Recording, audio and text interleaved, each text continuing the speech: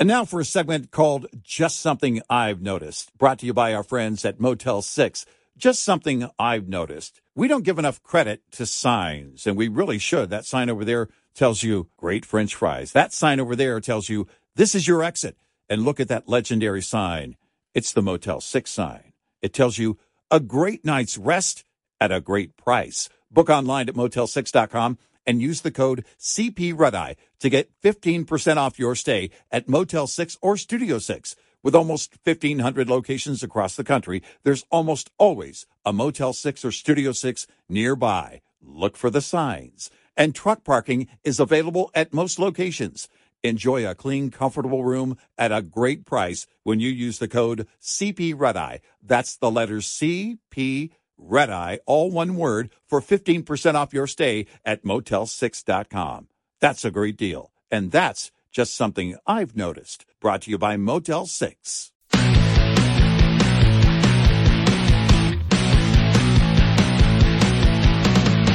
Now, it's Red Eye Radio. Gary McNamara and Eric Harley talk about everything from politics to social issues and news of the day. Whether you're up late or you're just starting your day, welcome to the show. From the Uniden America Studios, this is Red Eye Radio. Hello and welcome. He is Gary McNamara. I'm Eric Harley as we begin a Thursday. A very special Thursday. Gary, good morning. It is a very special Thursday. Coming up here in just, a minute or so, a bombshell.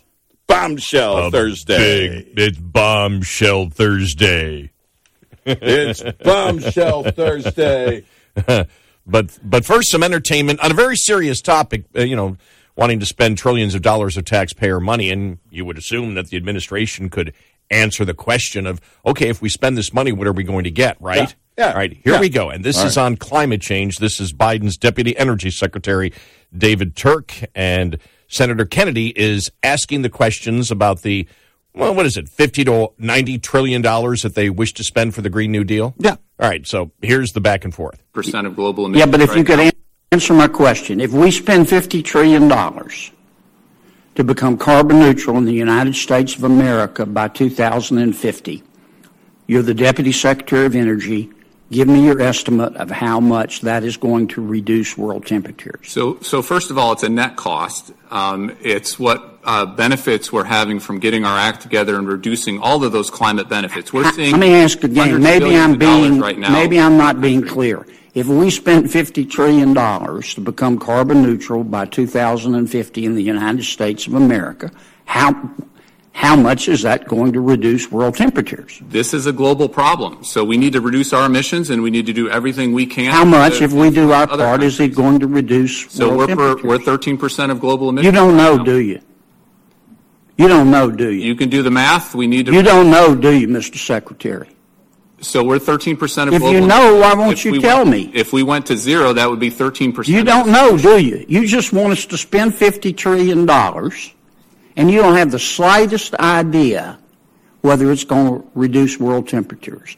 Now, I'm all for carbon neutrality, but you're the Deputy Secretary of the Department of Energy, and you're advocating we spend trillions of dollars to seek carbon neutrality, and you can't, and this isn't your money or my money, it's taxpayer money, and you can't tell me how much it's going to lower world temperatures? Or you won't tell me? You know, but you won't? In my heart of hearts, there is no way the world gets its act together on climate change unless the U.S. leads. Tell me how much it's going to reduce. You can't tell me.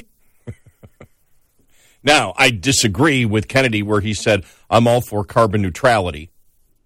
Yeah. When he said, why do you throw that in? I mean, that's just, don't play the game with them. It's very simple. You tell us we need to do this to save the planet. You're saying we have to spend this, so it will result in what? Right. What is the result? And he just talked in circles because they don't know. Well, what he should actually say is the answer is zero. Because even if you believe in man-made climate change and that man can make a big difference in it, if we reduce it and there's no intention of third world countries or China or India reducing it, that it's not going to do anything. No, it won't do anything, but they can't even make up their own lie. No. We believe the result will be a reduction between 3 and 4 degrees Celsius. Say something. Yeah. Well, this is where we go back to if you're going to lie big. Well, you've got all this way to get $50 to $100 trillion, depending on who you ask. You're having an actual discussion about it on Capitol Hill, and you didn't bring your ammunition? Yeah. What the hell is wrong with you? and that's coming from the pro climate change from the we need to be carbon neutral in order to reduce global warming. Right. And you don't have your lie straight. You can't go in there and say you don't know. You've got to make something up. The Biden administration does it all the time. How are you not paying attention by now? You go back, watch the tape. Go back and watch the tapes. 1989 on Capitol Hill. If you're working in the D.C. area by the year 2000, you're going to have to take a gondola to work. Go through all of those lies and craft a new one. How did you not do that? Right. Or come out and say, look, I don't know the specific temperature, but if we, the United States, takes the lead on it, then our planet will be much more secure. Because they can actually say, because the lie doesn't matter, does it? If it's not the truth, it doesn't matter. I expected you to comment on it because I made the border argument. I said the world would be much more secure. Yeah. Sorry about that. I worked on that. I thought about that. The world is secure. And I put all that effort into figuring that out in my head. How can I throw secure into this for climate change to relate it to the border? Yeah. And you went right over it like it didn't matter. Like what I had to say didn't matter at all. Yeah, well, work harder. So here's the thing. I wore that shirt yesterday. What's that? Nobody cares, work harder. Oh. I wore that shirt yesterday to the show. I didn't see that either. True story. I actually didn't. But this is the thing. Just pick a number. Yeah, pick a number. Because in my mind, when you say 3 degrees, 4 degrees Celsius, first of all, you're in the United States. We have no idea what that means Fahrenheit. None. Trust me, everybody has to Google it. Everyone in the U.S. would have to Google it. And that's why you say it. That's why you crap. Do I have to think of every lie for the Democrats? They can't even, they're quiet quitting on their own lies. How are you all smoking weed? You just show up and go, No, this is where you're supposed to be lying. Create the lie. Because here's the thing.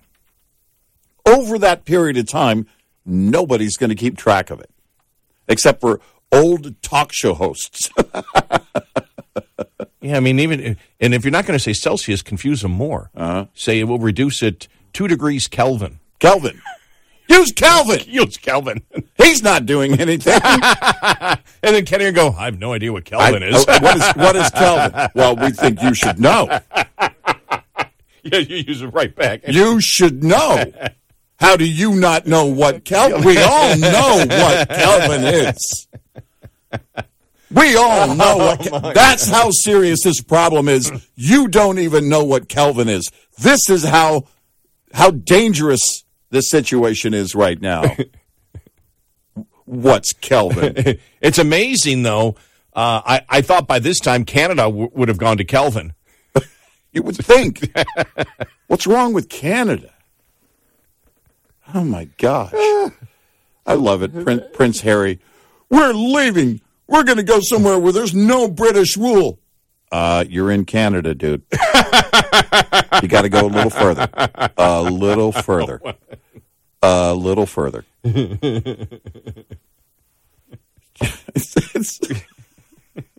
Look at the money. Just look down at the money.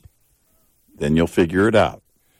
Oh man, I'm telling you. This is the insanity. I had to play it because it was just that was the one audio cut that really made me laugh, and it's like, hey, you don't know, do you? Yeah. Well, what we have to do? No. Tell me, project out if you're going to spend $50 trillion. Yeah. Don't you think that it would be nice if you even, just made up a lie so there's a particular goal? Right. And as you said before, back when they talked about by the time we get to 2000, that Washington, D.C. will be flooded. Right. And so make up something. You've been doing it for the last 50 years. Well, make up something else. 4.2 degrees Kelvin. Yes, exactly. Or just go full on weed, 420 degrees Kelvin. I mean, say something. How do you not have the lie? How do you not have the talking points? Yeah, that was... You can't even fake it anymore. You can't even lie anymore. Just grab a number out of the air. Well, maybe it's in relation because I did notice Karine Jean-Pierre yesterday, and maybe it is her, I don't know, maybe it is her hair and you can see more of her face, but I saw her again yesterday and it was like the look on her face is, I don't want to be here. No, she looks completely resigned to that idea. Yeah, it was, and now, and we'll get to this because really this is it. What we found out yesterday, and I was on the golf course when I found it out. I'm sitting there going, wow, this is going to really mess up my golf game because all I'm going to be doing is, and it didn't mess up my golf game. No, good. I played great. The That's lessons awesome. have been worth it. But I started the reading, and it's like, Gary, you got to hit your shot. Oh, yeah, okay. But what we got yesterday, the Republicans saying they have a whistleblower, and a very credible whistleblower. And the FBI has the form that shows that on that form that basically Biden took a bribe when he was vice president. That form, that they have the evidence that the president took money, and in return, they know what that favor is. And we'll get to that coming up. But that totally changes everything. And now she's going to be under the gun on that constantly. Because now it isn't about Hunter Biden anymore. And we said it from the very beginning. It was never about Hunter Biden. Right. And we'll go through a lot of this coming up. But I thought to myself, wow, because that question's now going to be asked 5 different ways. I started reading the article in the New York Post saying now the media sleuths are on it. They want to find out what this was. Yeah. And so now they're going through everything that he did as vice president and trying to find out, okay, what was the bribe? And I know that you have many outlets looking at this saying, was a possible bribe Ukraine? Yeah. Because when you think about it, because if it is Ukraine,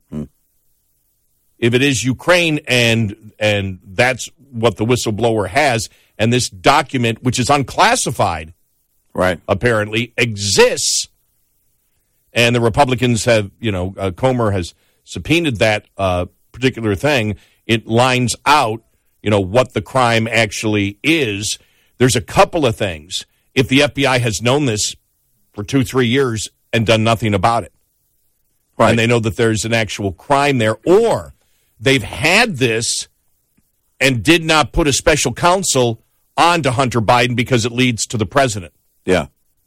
And they've known all along that the accusation and the evidence exists on that form that the president took a bribe, and they didn't go to a special counsel to take it out. I mean, then they knew where it would lead. We talked about this. We kind of touched on this before before this story broke. I think it was last week or maybe the week before. And we said, look, you think about assigning a special counsel, that goes all the way to Joe Biden. Right. And if they do that, you open up the entire can of worms. And if everything goes down like what they're saying in terms of this new whistleblower, oh my gosh. Yeah, but now the pressure is going to be on her for every single day, because now it's not going to be, okay, it's just Hunter. Now this is the allegation from the Republicans now is that they have a whistleblower that says the president took a bribe when he was vice president. That changes everything. We'll say it like we said it a couple of weeks ago when I forget what the particular issue was, but you better be right. Oh, yeah, we always say that. You better have it before you open your mouth about it. Well, I mean, it's not, this isn't just an accusation. For example, Comer threw out some generalized accusations without anything. Right. What they're saying is we have the FBI or the whistleblower come to us and said we have the FBI-generated FD 1023 form, and we'll get to that coming up here in a little bit, which shows it, which is a little bit different than just making the accusation. Right, and that's my point. Right. You better have what you say you have. Yep. I agree with you completely. Because otherwise, if you don't have it, then you lose credibility. Oh, yeah, big time. We got a great show ahead, 866-90 Red Eye. Logging miles during the hot summer months can put a serious strain on you and your truck's health. Did you know pollutants and allergens in the air outside can enter your cab through the HVAC system without you even cracking a window? That's why it's important to check those cabin air filters. Not only do dirty cabin air filters contaminate the air you breathe, they can also cause major damage to HVAC components like blower motor resistors and AC compressors. Have your cabin air filters serviced if you notice less airflow than usual coming from the interior vents. This is a common sign that your filters are at the end of their life cycle. Breathe easy when the air in your cab is fresh. This report is brought to you by Shell Rotella. Shell Rotella, with advanced synthetic technology, is designed to help keep your rig running with more mileage and less maintenance. We'll be right back with more Red Eye Radio with Eric Harley and Gary McNamara.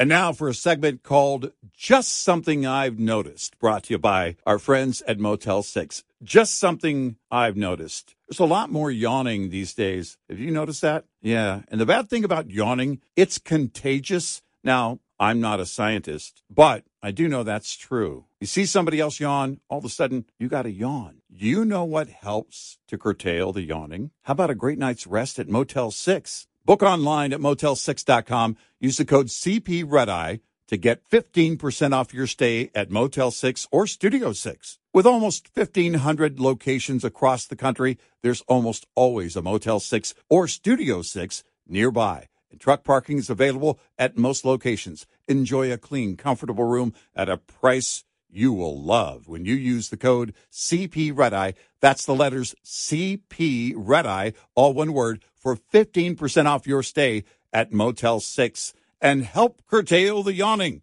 That's just something I've noticed. Brought to you by Motel 6. Afford Anything talks about how to avoid common pitfalls, how to refine your mental models, and how to think about how to think. Paula, while certainly you can mess up on $1 million a year, it is far less likely than it is on $30,000 a year. Right. I would meet wonderful people that were struggling with a budget that was super tight. It was 100% you need to make more money. Make smarter choices and build a better life. Afford Anything, wherever you listen.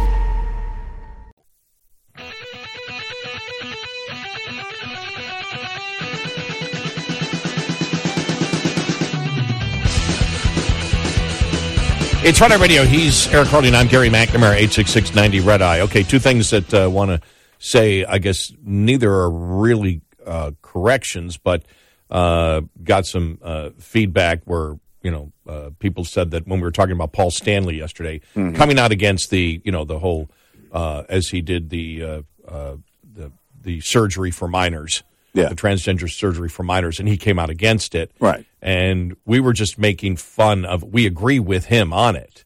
We know that he sides with people, right? Well, critical thinking people, right? We were just having fun with him because of Kiss and the makeup. Yeah. But we actually, some people took that as if we thought he had a different opinion than we have, and that is not the case. No. Another one, I think it was I can't remember. Was it Twitter? Somebody said that we had used the transgender pronoun for someone who's, like, for example, if somebody was a transgender woman, which means they're a biological male, that we said she. If that happened, it was a mistake. No, we were reading it from a story. They phrased it that way in the story. It was a few days ago. Okay. Yeah. All right. They phrased it The people who wrote the story. In the story, yeah, because that's what we will. Whatever it's like, if somebody wishes to call themselves Caitlyn, as Caitlyn, Jenner has, they changed their name. They changed their name. Yeah, they changed the name. We'll refer to them as the name, but we don't refer to it because that is a biological label, and so we won't do that. If we read the article, then that would be something different. Right. That we were reading an article verbatim. Okay. Yeah. All right. Because I was like, really? Normally you and I would catch something like that. So yeah, that's just wanted to clarify that. So. Yes. So here we go. House Oversight Committee Chairman James Comer has subpoenaed the FBI for records alleging a criminal scheme involving then Vice President Joe Biden. A subpoena obtained by news media yesterday, including Breitbart News, where I'm reading this from. The document, an FBI-generated FD 1023 form, allegedly details an arrangement involving an exchange for money for policy decisions between now Vice President Biden and a foreign national. Comer issued the subpoena Wednesday following legally protected disclosures to Senator Chuck Grassley's office. Comer and Grassley wrote to the Attorney General and the FBI Director and said, we have received legally protected and highly credible unclassified whistleblower disclosures. Based on those disclosures, that's come to the attention that the Department of Justice and the Federal Bureau of Investigation possesses an unclassified FD 1023 form that describes the alleged criminal scheme involving then Vice President Biden and a foreign national relating to the exchange of money for policy decisions. It has been alleged that the document includes a precise description of how the alleged criminal scheme was employed, as well as its purpose. We'll continue with this coming up, because that's the biggest bombshell of this administration so far. Yeah, this one goes straight to the top. Yep.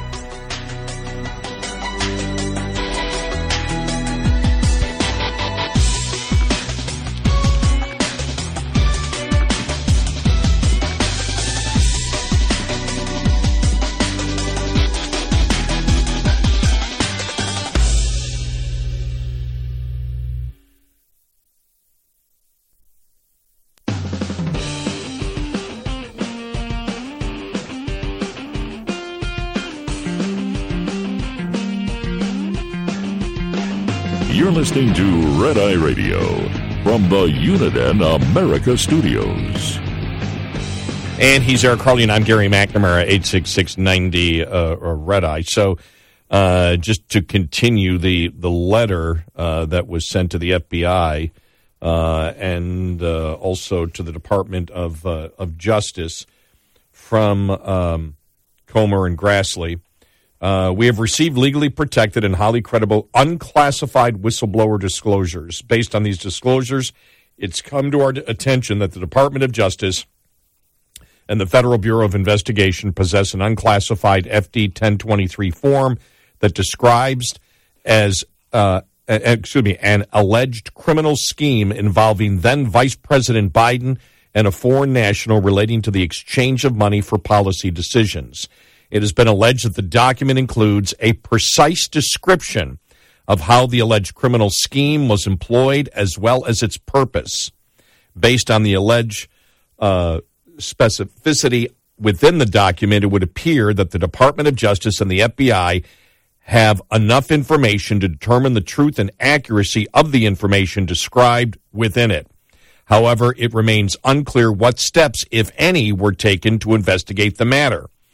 The significant public interest in assessing the FBI's response to this information, as well as growing concern about the Department of Justice and the FBI's track record of allowing political bias to infect their decision-making process, necessitate exacting congressional oversight.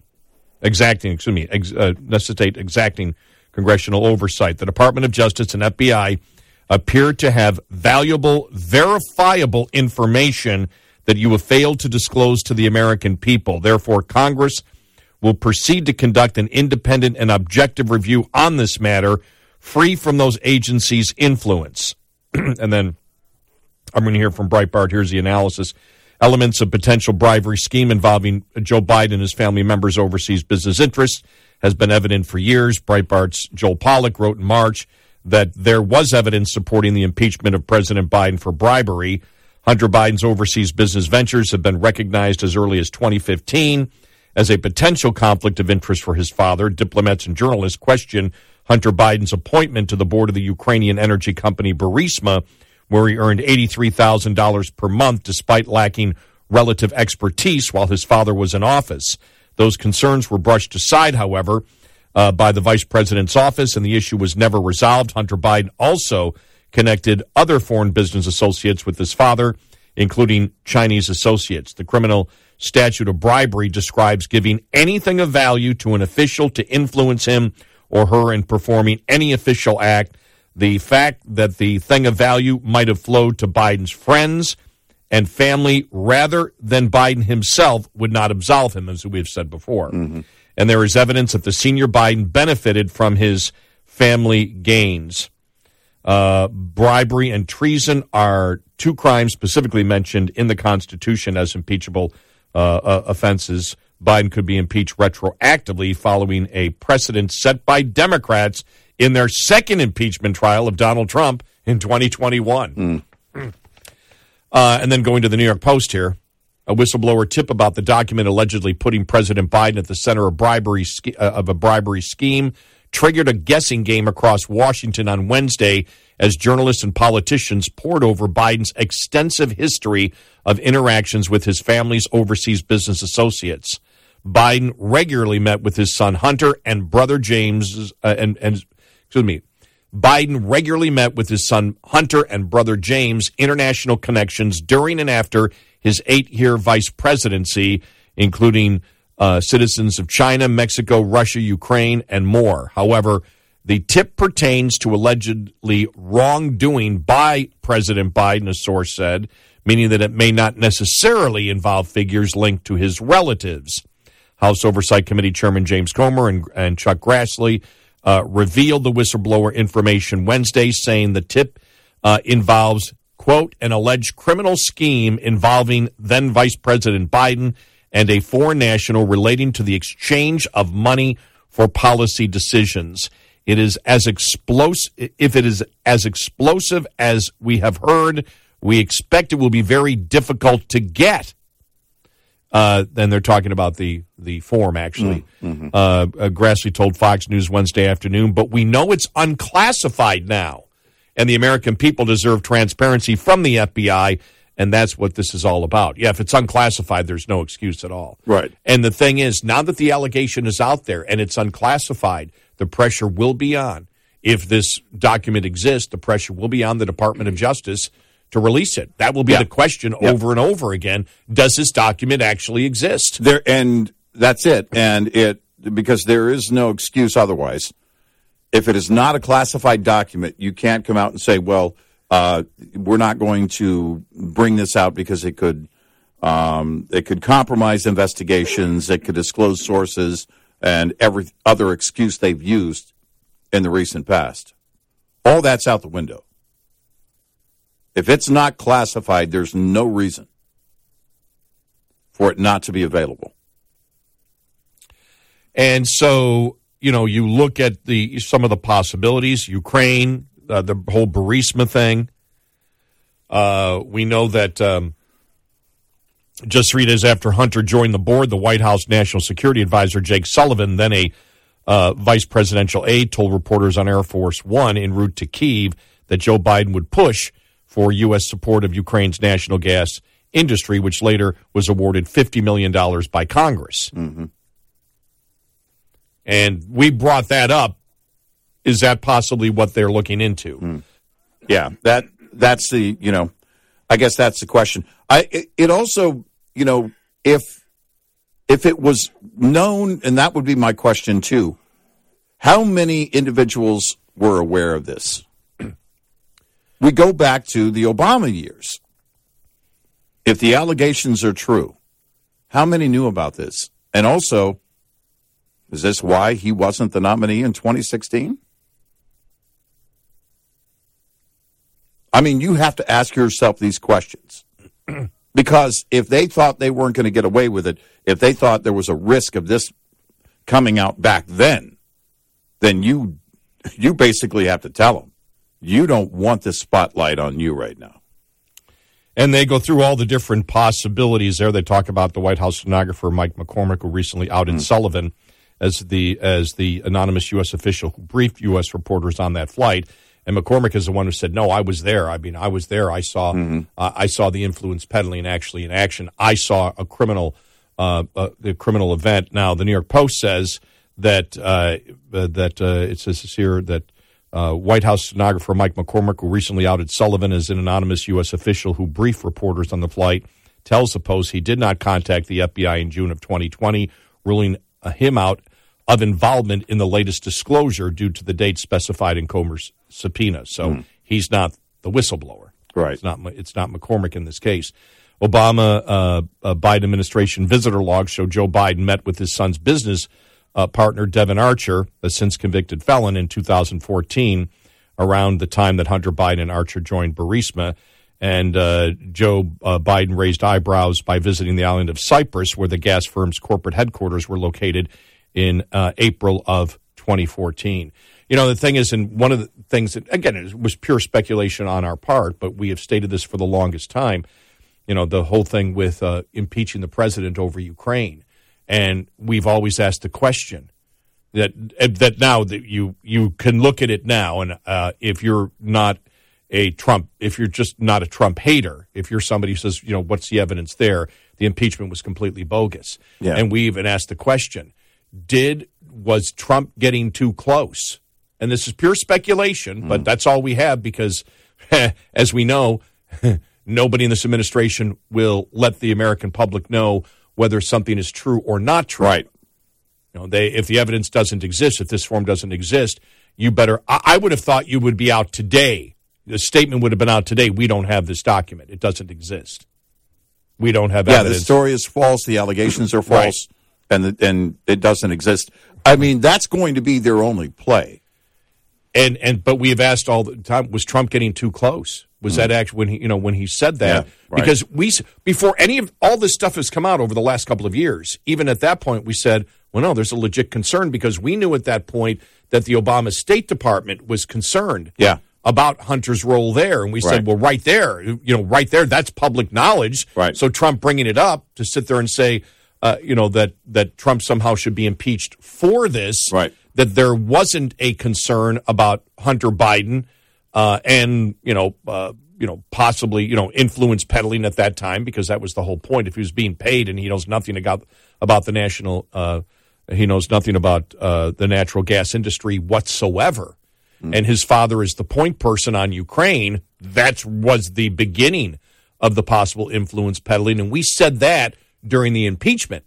Yeah. Way back then. Right. And then they go through, the different other possibilities with Burisma. And then this is Mexico. Joe Biden, as vice president, was closely linked to his family's Mexican pursuits as both Hunter and James Biden courted the country's business elites. And they talk about Hunter Biden visiting Mexico at least 6 years in a row from 2011 to 2016 while his father was vice president, according to laptop records. I'm sorry, with laptop, I'm just thinking of the paternity suit. Yeah.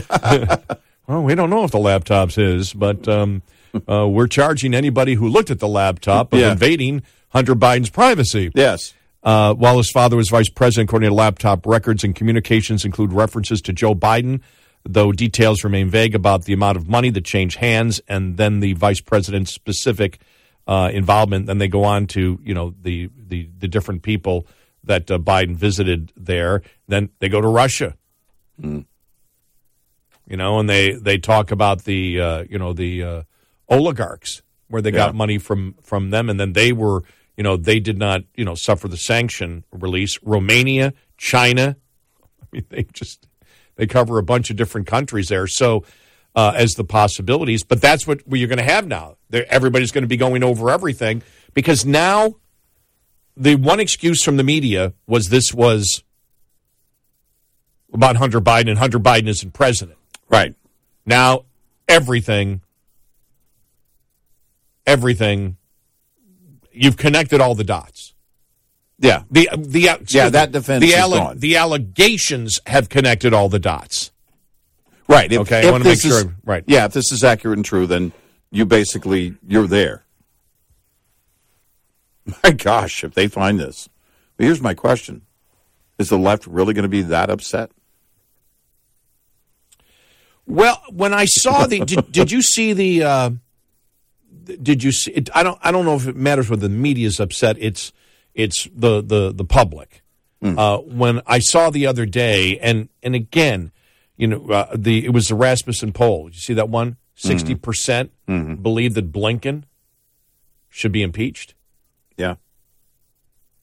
That was surprising. Now, that was surprising. That was high. Yeah. And I've got to say, I have questions. I'll put it this way: I have questions about Rasmussen polling, because Rasmussen polling was one of the polls that showed Biden was down by over 20 points a year and a half ago, and what was it? A couple of days ago, Biden's approval rating was better than his disapproval rating. Right. And a couple of days later, they do this thing on Blinken, and 60% of people believe he should be impeached. And in my mind, I'm like, okay, what's your process, Rasmussen? What are you doing now in your particular polling? Because none of it seems to, I won't say none of it. Well, yeah, none of it, because I don't believe the president has a positive rating of likely voters. Yeah, I just don't buy it. And so, but when I saw that the other day, that Rasmussen said that 60% of Americans, and I'm assuming that would be voters because that's what they do, likely voters, believe that Blinken should be impeached. Yeah. And, that's what you're worried about at that point. Because Americans, there's two things Americans still don't like. One is when politicians don't pay their taxes, and the other is influence peddling. Yeah. And if this goes beyond influence peddling to bribery, because that's the point. Now you have an allegation of a serious crime, and then you take everything else out there, and you say, if you can prove this crime, and then you see over, the last 15 years, hundreds of millions of dollars went to Biden's foundation, tens of millions of dollars to his family and all the different family members. Yeah, yeah. And you're just like, whoa, at that point, and people are going to want to see what that document is. 866-90-RED-EYE. Get in touch with Red Eye Radio, toll free at 866-90-RED-EYE.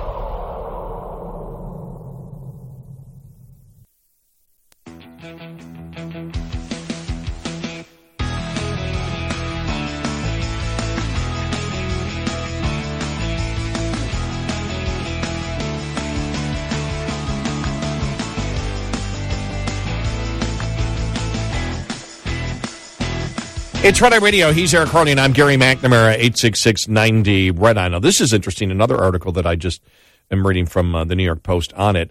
The alleged corruption, or this particular allegation of not just corruption, but a criminal act, is believed to be involve a country other than China, the Post understands. We'll get that coming up here.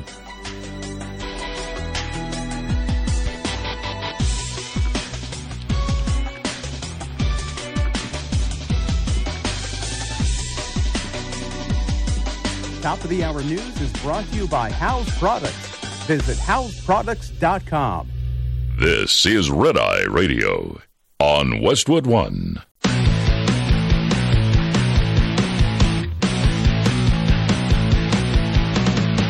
Now, it's Red Eye Radio. Gary McNamara and Eric Harley talk about everything from politics to social issues and news of the day. Whether you're up late or you're just starting your day, welcome to the show. From the Uniden America Studios, this is Red Eye Radio. All across America and around the world, 866-90-RED-EYE. He is Eric Harley, and I'm Gary McNamara. Good morning. Download our Red Eye Radio app today. Listen when and where you want if you can't listen live overnight. And thank you for being here. Well, surprise, surprise, surprise. You finally got the allegation of criminal wrongdoing of President Biden. Not surprised by this, by the way. Not surprised because you don't look. What do they say? If it smells like a duck, it is a duck? Or what is it? Is that what? Walks like a duck. Walk, not smells like a duck. Quacks like a duck. It smells like a duck. If you roast it, put some wine sauce on it. Okay. A little bit of potatoes on the side, and then it tastes like a duck, also a duck. And that's why you didn't have a lot of support from a lot of Democrats that would defend the president. And when they did, they would say, well, this is about Hunter Biden, or you'd have the occasional, well, the Trump family makes money off their name. Why can't the Biden family? And that didn't go too far because you can easily dissect that opinion by stating, well, because the Trump family actually is in a legitimate business. What business that a business that provides a product, what is the product? What is the product or service that is worth paying Hunter Biden and the Biden family tens of millions of dollars, and if you talk about their foundations, hundreds of millions of dollars from foreign sources? What did those countries get in return for that? And why is Joe Biden the person that all these countries have decided to enrich his family and his foundation to the tens and hundreds of millions of dollars? Why is that? Because other politicians aren't getting that. Remember when the Hillary Foundation and all the minutia on that one, but that wasn't close to what we have here, based on the fact of the anonymous sources and not money going to a foundation, but directly going personally to the families, right, or to the family members, right. That was the difference in all this. Everybody knows it stinks. I still believe. And I said this before we knew this last week, that I still believe that the nervousness of the Democrats about Biden running again is not his age, is not his cognitive state, but just waiting for the next bombshell to drop, and it just dropped yesterday. Well, I have to wonder again, going back to 2016, is that why he wasn't the nominee? Remember how all that played out? Yep. He kept telling the media, "Oh, yeah, I could beat Trump. I should be the guy." No. He was told to stand down by somebody. He was told not to run. More on the development. This again from the New York Post, and I don't think Twitter's going to censor this. I hope not. In a stunning development, the House Oversight Committee issued a subpoena Wednesday for an FBI file that a whistleblower says links President Biden to a criminal scheme involving money for policy decisions. The tip is a potential breakthrough for GOP investigators looking into Biden's role in his family's business dealings in such countries as China, Mexico, Russia, and Ukraine. Republicans say the file pertains to wrongdoing by Joe Biden. The alleged corruption is believed to involve a country other than China, the Post understands.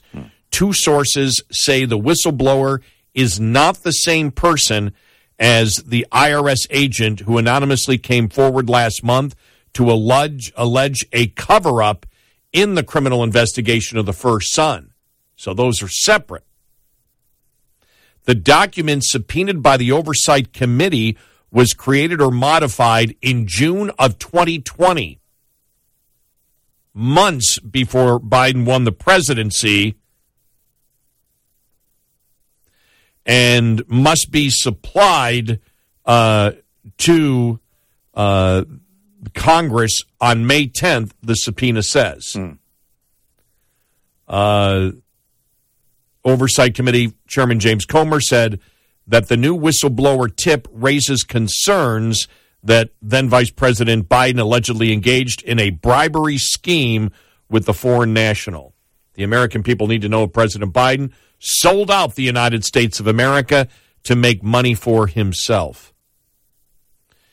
In the letter, and we read parts of it last hour, you had Comer and Senate Budget Committee Chairman Ranking Member Chuck Grassley wrote, "We have received legally protected and highly credible unclassified whistleblower disclosures." Now, what I find interesting is the Post.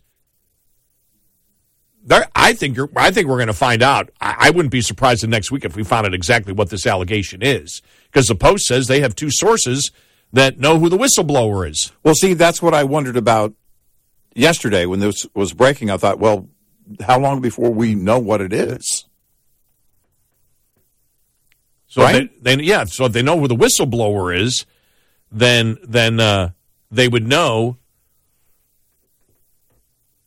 And I guess, maybe I'm making too much of an assumption that the whistleblower actually would know what's in it, but you don't come forward unless you know what's in that form. Or to back up here, if you're an official whistleblower, if you're going through the whistleblower process, you don't leak it to the media first. You would go through the proper channels to bring that information the way that you're supposed to, so that you're not accused of doing something illegally. Okay, all right. Because you may be still an employee of the FBI, right? So you can't share it with anybody else. You can't share that information, even if it's unclassified. Right.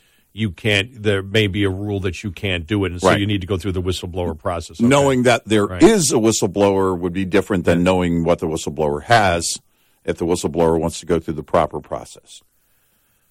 Based on those disclosures, it's come to our attention the Department of Justice and the Federal Bureau of Investigation possess an unclassified FD 1023 form that describes an alleged criminal scheme involving Vice President Biden and a foreign national relating to the exchange of money for policy decisions. The letter sent alongside the subpoena adds, it has been alleged that the document includes a precise description of how the alleged criminal scheme was employed as well as its purpose. Based on the alleged specificity within the document, it would appear that the DOJ and the FBI have enough information to determine the truth and accuracy of the information contained within it.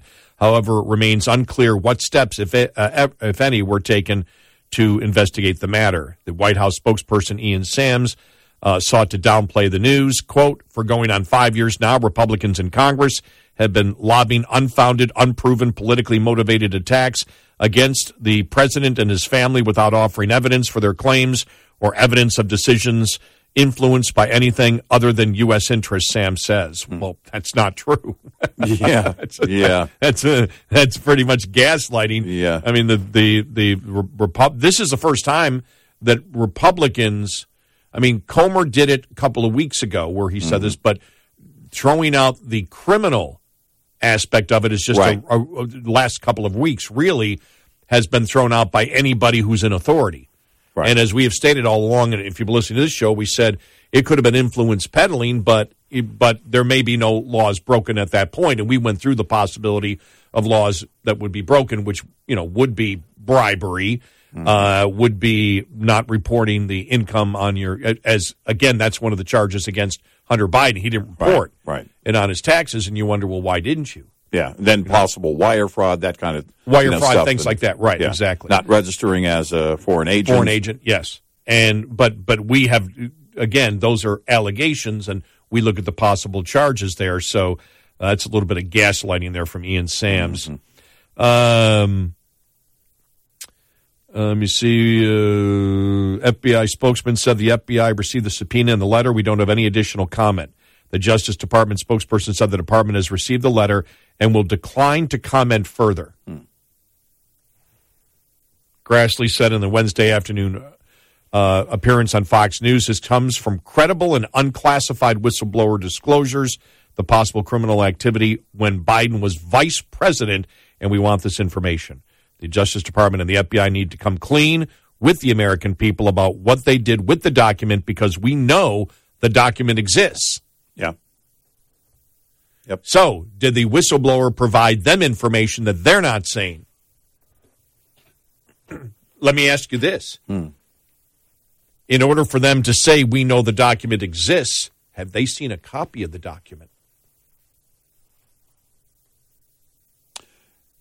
Yeah, why? How would they know otherwise that it exists? Because if it's unclassified, the only thing you're doing of not bringing it forward is you wish to protect the whistleblower who still may be employed there, and he or she would lose their job until all the legalities of the whole whistleblower whatever process is complete. Yeah.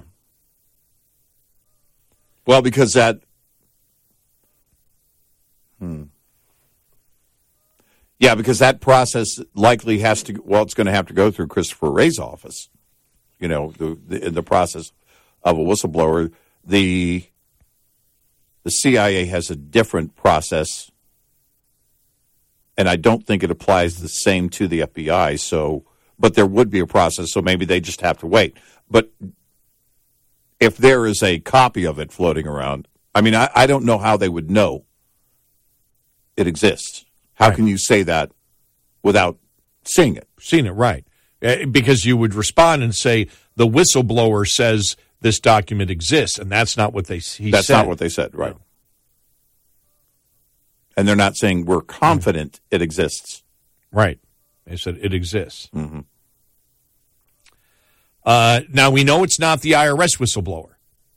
Right. And we know it's not Mike McCormick, the former White House stenographer. Right. So they're separate whistleblowers. Right. Remember, the IRS whistleblower is the one on the fact that, basically the Department of Justice and that Merrick Garland lied to Congress and the Department of Justice is not going forward with this, and they should be going forward with that actual investigation. So that's separate. And Mike McCormick is the one that said no. He saw, and this would have been with Ukraine, that he saw the influence peddling and what he believes was the criminal activity on that plane, and Biden and Jake Sullivan were involved in that, now the National Security Director. Mm-hmm. Phew. Tough to keep track of now. It's starting to get, not starting, it's always been complicated trying to figure this out, but this is the thing that if you would expect that the Department of Justice and the FBI would come out in a statement tomorrow and say this doesn't exist. Yeah, and it would be, I mean, you would think that Merrick Garland would be stepping up to the podium. Yeah, to say these allegations are false, untrue. Right. This document does not exist. And leave it at that. And you would know that because if the document exists, now, number one, if they lie and say it doesn't exist, and then they're found to be lying about it, that's obstruction of justice. Well, there's Merrick Garland gone right there. Right. That would be, yeah. He's gone at that point. Well, never underestimate the ability of Joe Biden to F things up. Because if you're going to fall on that proverbial sword, that's what you risk in a big way, regardless of who you are. So depending on which agency we're talking about, where the whistleblower is, there is a different process in terms of being a whistleblower. And the CIA is different because of the nature of what they do. And it goes through the director's office. That's not the case with the FBI, but it would go around the director's office and likely straight to Merrick Garland and the IG. Well, somebody has that. What I'm trying to demonstrate is there are multiple people now involved if the whistleblower process has begun. Yes. And so if any of them lie, they've got to rely on everybody else telling the same lie throughout. Otherwise, it falls, and they pay the price. Obstruction of justice is a crime. And if this document was created in February of 2020, think about that. February 2020, this document's been there. And so for 3 years, And if they know it's true, that may not be obstruction of justice, but it's a cover-up. Yeah. In the FBI and the Department of Justice. Yes. No, that's the next big thing. Who's known about it all this time and did nothing about it? 866-90-RED-EYE. Surviving and thriving as an owner-operator has just as much to do with managing costs as it does with generating revenue. Like the chief financial officer of any company, you have to be concerned about rising costs, especially without increases in revenue. Trying to reduce costs, let alone make sense of them, can be a complicated task. Understanding basic principles of operating costs can save you thousands of dollars a year. A penny saved could be $1,000 earned.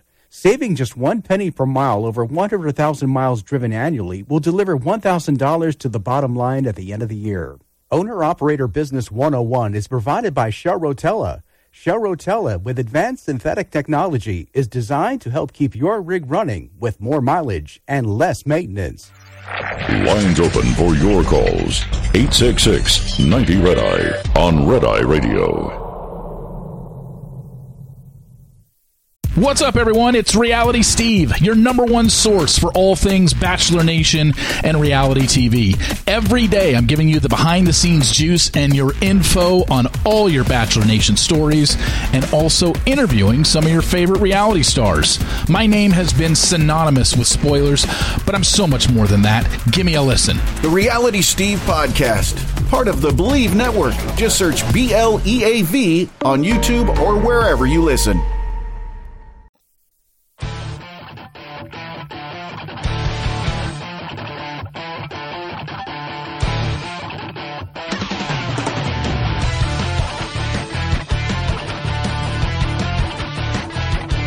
Hey, it's Red Eye Radio. He is Eric Harley, and I'm Gary McNamara, 866-90-RED-EYE. You know, politically, you wonder how this is going to affect the president. I think it will, especially if the Department of Justice and the FBI don't say anything about this. Mm-hmm.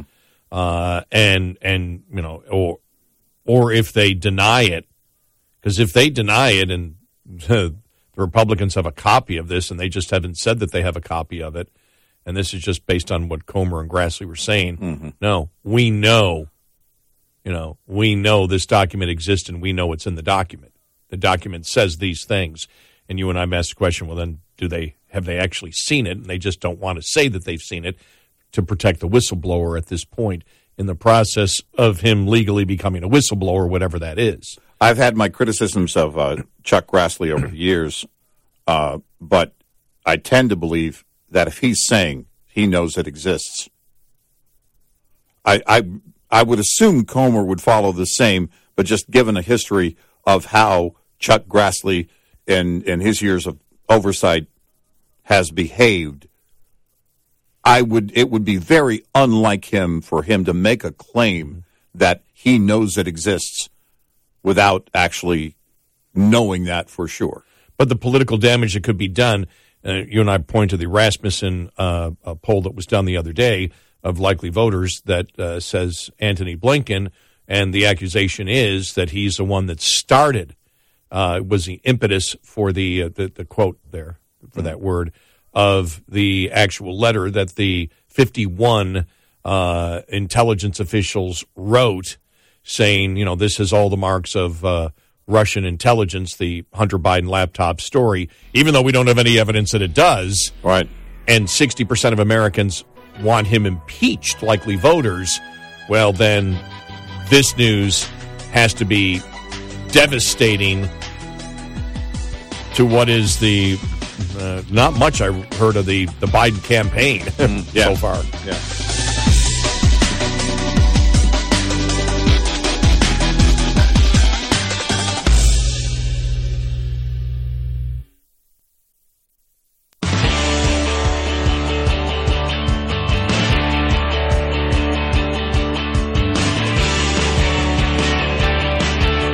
Call in and get a word in edgewise. Eric Harley and Gary McNamara on Red Eye Radio.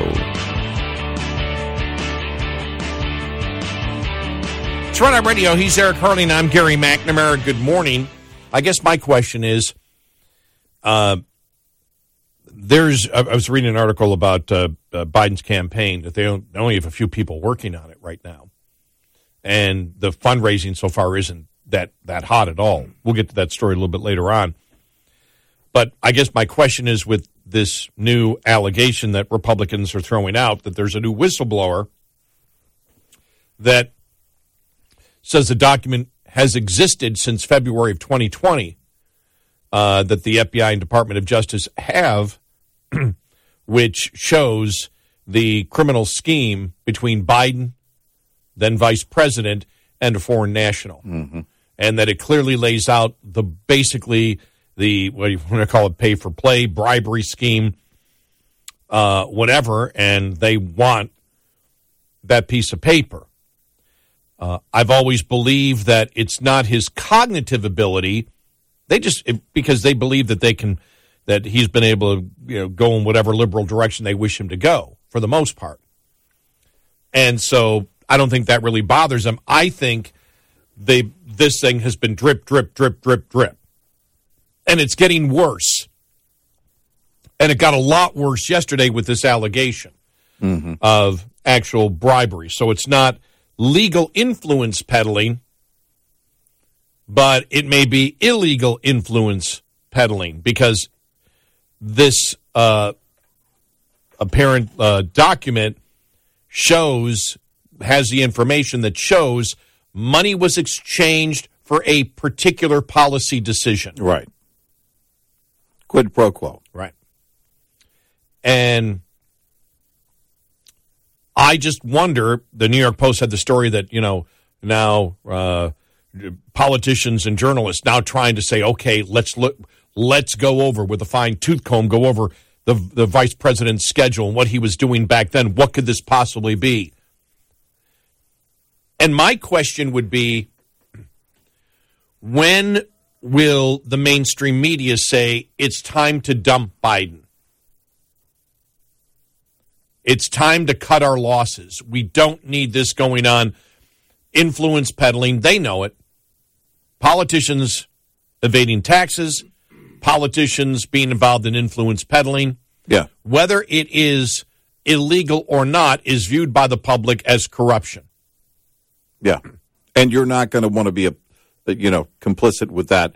If you think about that and the way that the DOJ, especially on classified documents, stepped out in front of so much stuff along that, entire ordeal, and we're still not done with it. And the idea that Blinken and the Attorney General are both willing, apparently, to lie for this president. Now you ask, how much longer can they do that? Because if evidence comes out, there will be a lot of questions about who knew about this incident, if it's true and accurate, and who did not take action on it knowing it was actionable and putting, quite possibly, our national security at risk. We don't know what the quid pro quo was in terms of any kind of policy decision, and would that have been a future policy decision? Do they believe whoever this foreign entity was, again, if this is accurate, did they believe, well, he quite possibly is going to be the next president, and we want to set that up to go in that direction? And so you look at, this now, and you're like, when, and that's my question. When will, for example, the New York Times and Washington Post say, okay, it's time to cut this guy loose, let's start doing our investigation? And the fact that the New York Post came out and said the two different sources, basically know who the whistleblower is. Mm-hmm. Mm-hmm. Well, if they know who the whistleblower is, that's our question. Do they know that the document, now they claim the document exists and it says what it says. And we're like, well, how do they know that? Are they just taking the whistleblower's word? Or have they actually seen the document from the whistleblower? Has the whistleblower actually shown them a copy of the document? They don't have it, but they showed it to him and then took it back. I don't know. I mean, you just don't know, but they seemed awfully sure that this document actually exists. So when will the mainstream media say, okay, enough, we've got to go with someone else? I thought it was a month ago when the whistleblowers started coming out. When McCormick came out and said, well, I was on the plane, I saw the criminal wrongdoing. Yeah, right. And the discussion on it right there. Right. And then you had the IRS whistleblower come out. And I thought that at that point, when you saw that Gavin Newsom was doing his tour to show red states how they need to be blue states, we went, well, that's pretty weak. And we just went, wow, he's campaigning again. Right. He's campaigning. There's no reason for him to do that as governor of California. Right. So he's campaigning again, and I thought at that point, I said, that may be and I was wrong, because I said I just had a gut feeling that's why I don't make predictions. I had a gut feeling that Biden might not run because the Democrats are so worried about the influence peddling story, which again isn't going to go away. They can say whatever they want. Well, there's nothing there. Well, no, there's a lot there, and that's the millions of dollars that flowed to the Biden family, and Americans are saying, why? Right. What service did you provide? Mm-hmm. Well, there is no service that they provided. There's only one service they could provide, and that's influence peddling. They got Biden to do something, and that's what influence peddling is about. They got Biden to do something that they wanted him to do that benefited them, and therefore he was paid off for it. Well, there comes to a point where it's like, okay, we just can't deal with this anymore. We need a year and, almost a year and a half out. We need to get a new candidate in there. We can do it now. And so the quicker that Biden is destroyed, because he's useless to us now. If there's evidence of a quid pro quo, it's over. It's over right at that point, right, yeah. But is the thought process in their head now that this is just, with now 3 whistleblowers. Well, McCormick technically isn't a whistleblower. Right, yeah. So the IRS guy is a whistleblower. Mm-hmm. So you basically have those 2 plus McCormick, and I guess he is a whistleblower, but he's not a secret. He came forward and said no. Not officially a whistleblower. Right, not officially, but you have that. And then you've got all of Hunter Biden's former partners. Right. Business associates who are willing to testify against him, including at least 2 that will say Joe Biden is the guy, he's the big guy, he got 10% or he got whatever. And I got to be honest, I didn't see this coming. If it is true, if they have evidence of a quid pro quo, I didn't see this happening this soon. I didn't know what to expect because we've been saying all along, I don't know if it is anything criminal in nature. They're going to, we're going to have to go through the process here of bringing all of this to the surface. And that's the point. And I thought, at the very least, we'll get to the bottom of it in terms of politically what people believe is wrong. Influence peddling. You may not get to the point of proving a crime, but if you get this, if you've got solid evidence of a quid pro quo, it is over. Yeah. It's over at that point. If that's the case, you can't defend him. There is no political defense of the president, and the Democrats would want him to resign before the House. Before he brings the whole party down. Before the House would impeach. Yeah. And then what? The Senate wouldn't convict? Well, here's the thing. And at that point, then everybody is in. Because if we find out this document exists, then the public's perception is corruption, not only from the president, but the cover-up to protect the president, because this document has existed since February of 2020. Right. Wow. And,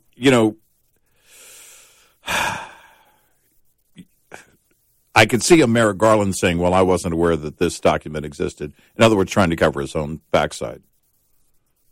I guess Director Wray could do the same. but Director Wray has been in his position longer. That's going to be harder to believe. Yeah. Again, depending on where this document is coming from. And so the point is that when you start seeing people in the position of defending themselves and not the president, you'll know. That's why it's important, as you brought it up earlier, to note that so far nobody's come out and said these allegations are false. We might see it maybe today or tomorrow. Maybe Merrick Garland or someone else steps up and says, these allegations are false. There is no such document. The media reports are untrue. And if they do that, then, I don't know where it goes. Because we also pointed to that and said, if they do that and the document does exist, they go down with it. And you don't want to go down for Joe Biden if you believe he's going down anyway. That will be the tell.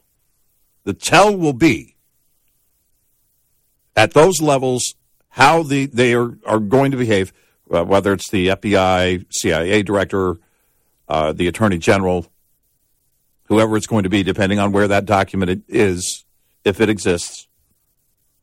And then beyond that, how members of his party are behaving. Because that's the next thing you would hear. You could hear Schumer coming out, "Oh, this is false. This is not true. This is all made up." Then throw the New York Post under the bus, and nobody believes, the New York Post, and blah blah blah blah blah. It doesn't exist. But if you believe, and Schumer will know, he probably knows now, then you don't touch it. You don't say a thing one way or the other. Now, Schumer could still lie and still get away with it because he wouldn't be responsible necessarily for the cover-up. Mm-hmm. It would just be a political fallout. There may not be an obstruction of justice that you could bring for someone like him, like you could a director. No, he's not involved in it at all. That's what I mean. Yeah. Is that he could still lie, right? But will he is the question. Right. If the president's party kind of turns their, they close the door and draw their shades, then that's the tell. That's going to be the first tell, that nobody's stepping out in front of this. Remember, the laptop story, by now, I mean, they already had the New York, I know Twitter is different now, but they were already in shutdown mode. Well, this is different. The laptop store owner was not a member of the intelligence community. The laptop store owner was just a guy who happened to have something fall in his lap. Mm-hmm. And now you've got, if it's an official whistleblower and they have the goods, this changes. It's over. Everything. Yeah. It is over. It's over. 866-90 Red Eye. Get in touch with Red Eye Radio, toll free at 866-90 Red Eye.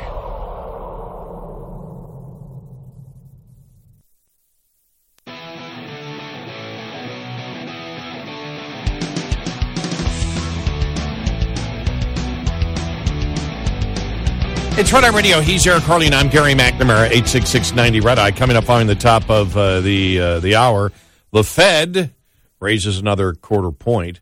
And now the question is, are they done? And the next question is, if they're done, does that mean they're willing to accept stagflation? Yeah, right.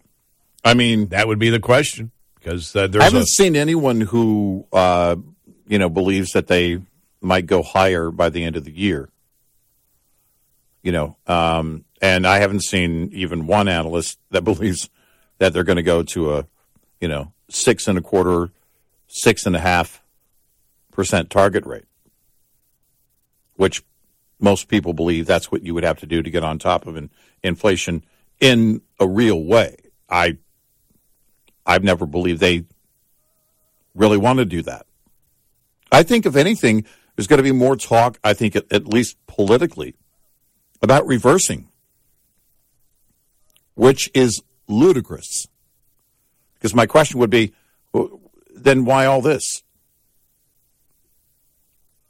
You know, it's always this balancing act for any Fed chair that they think that they can do. The fact of the matter is, right now, it's not working. Stagflation is damaging families all over America.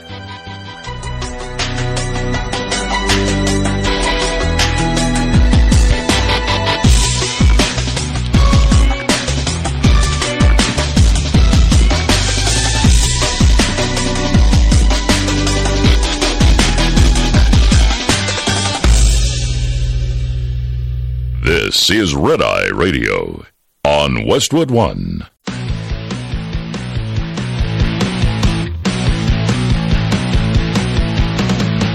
Now, it's Red Eye Radio. Gary McNamara and Eric Harley talk about everything from politics to social issues and news of the day. Whether you're up late or you're just starting your day, welcome to the show.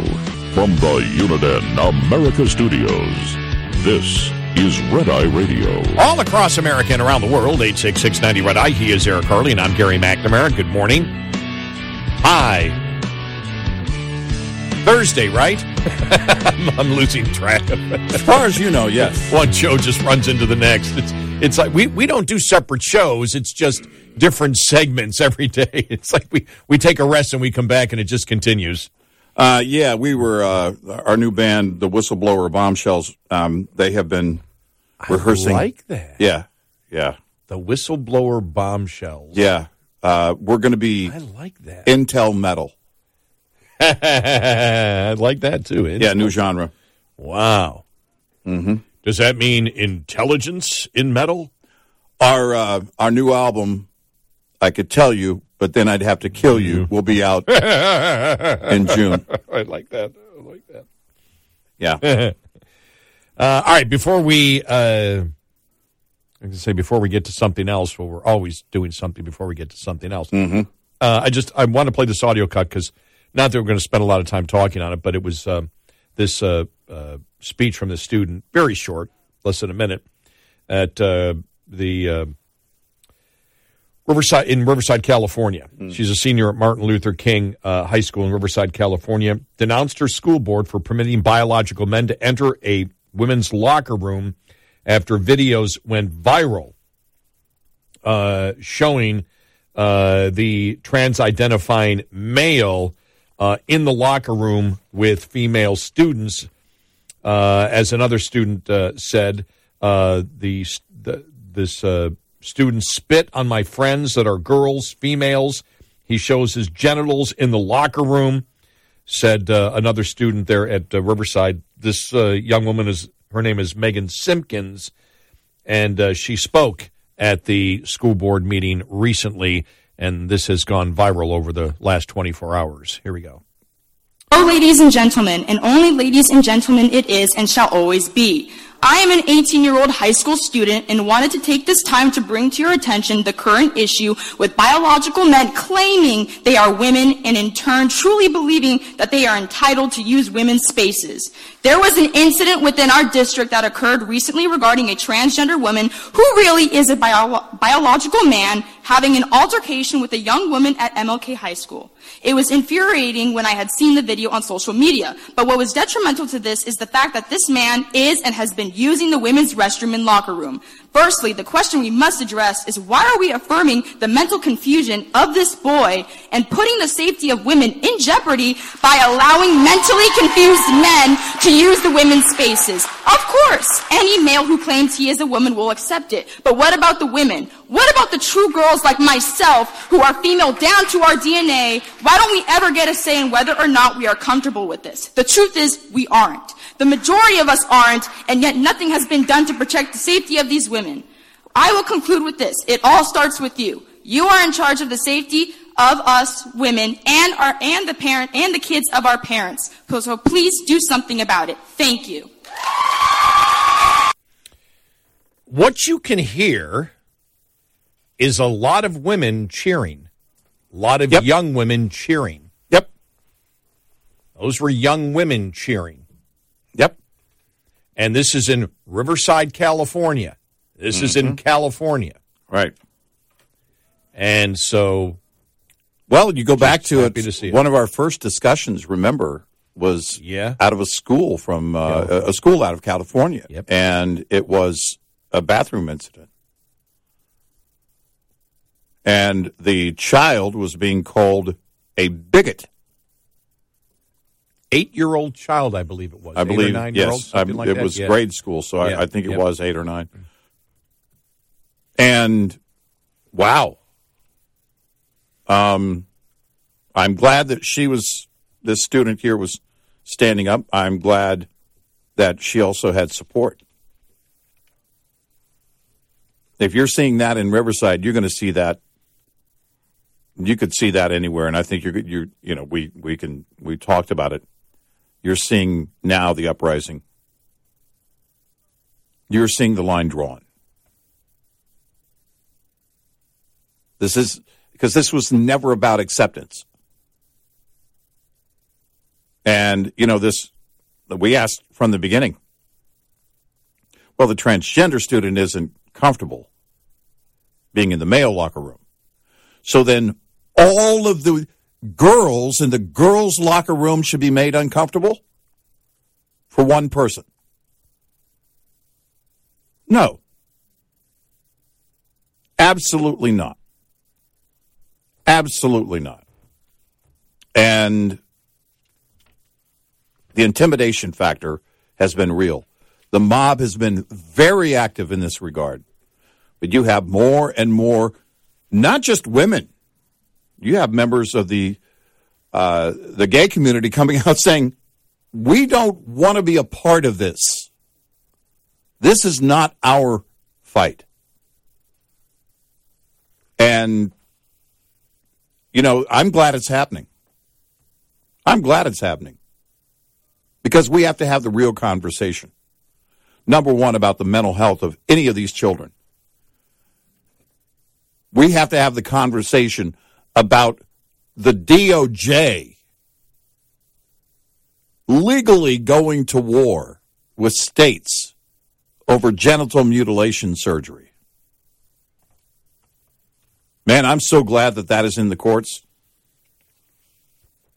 I hope my confidence isn't shattered, because right now I'm confident that we'll win this in the courts, that the state of Tennessee will win. But I could be wrong. But this is, you talk about the consensus. You talk about the entire pulse of Americans. When you measure it, it's very clear. Very clear. They don't want this. You want to be a transgender, fine. If you're an adult, you make your own decisions. But we built protections for women in sports for a reason. And the fact that we're at this place having to fight all over again for those same protections is insane. It really is. I mean, that's the thing. It is truly insane. And by the way, when you think about it, the whole this is something that the whole, as we talked about yesterday, the Supreme Court looking at the Chevron decision. That's also going to affect things like what we just see now. Yes, in Title IX. Title IX was for biological women. Right. Congress did not change it and say, no, it includes transgender. Right. That's the interpretation from what started with the Obama administration. Well, this is our interpretation of it now. Right. And the Chevron decision will blow that out of, if they overturn the Chevron decision, that'll blow out of the water. And eventually, when that comes to the Supreme Court anyway, it will blow out of the water. Yeah. Congress never dictated ever that biological males should be using biological female restrooms. Right. Congress never said that biological men should be competing against biological women. Well, because in fact, Title IX was put into existence to ensure that women had a place in sports. Right.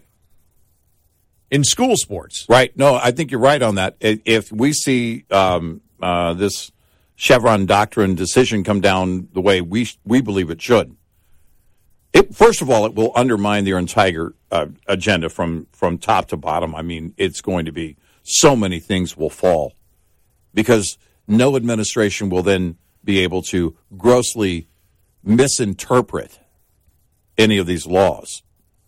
But you get back to the idea of define a woman, right?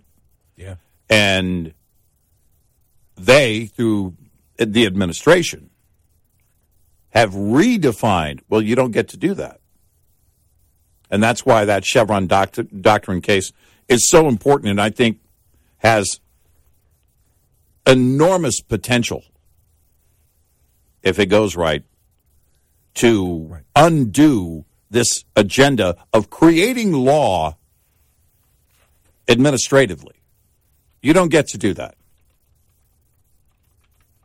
If Congress says, here are the terms, if Congress wants to go back for Title IX and redefine what a woman is, let's have that debate on the floor today. Oh, yeah. That's where the debate should be. Yep. I want Democrats to say that a woman is a biological man. Yes. On the House floor. Well, we know how they voted so far, so Right. let's have that debate and then go in and change Title IX yourselves, redefine it on that floor.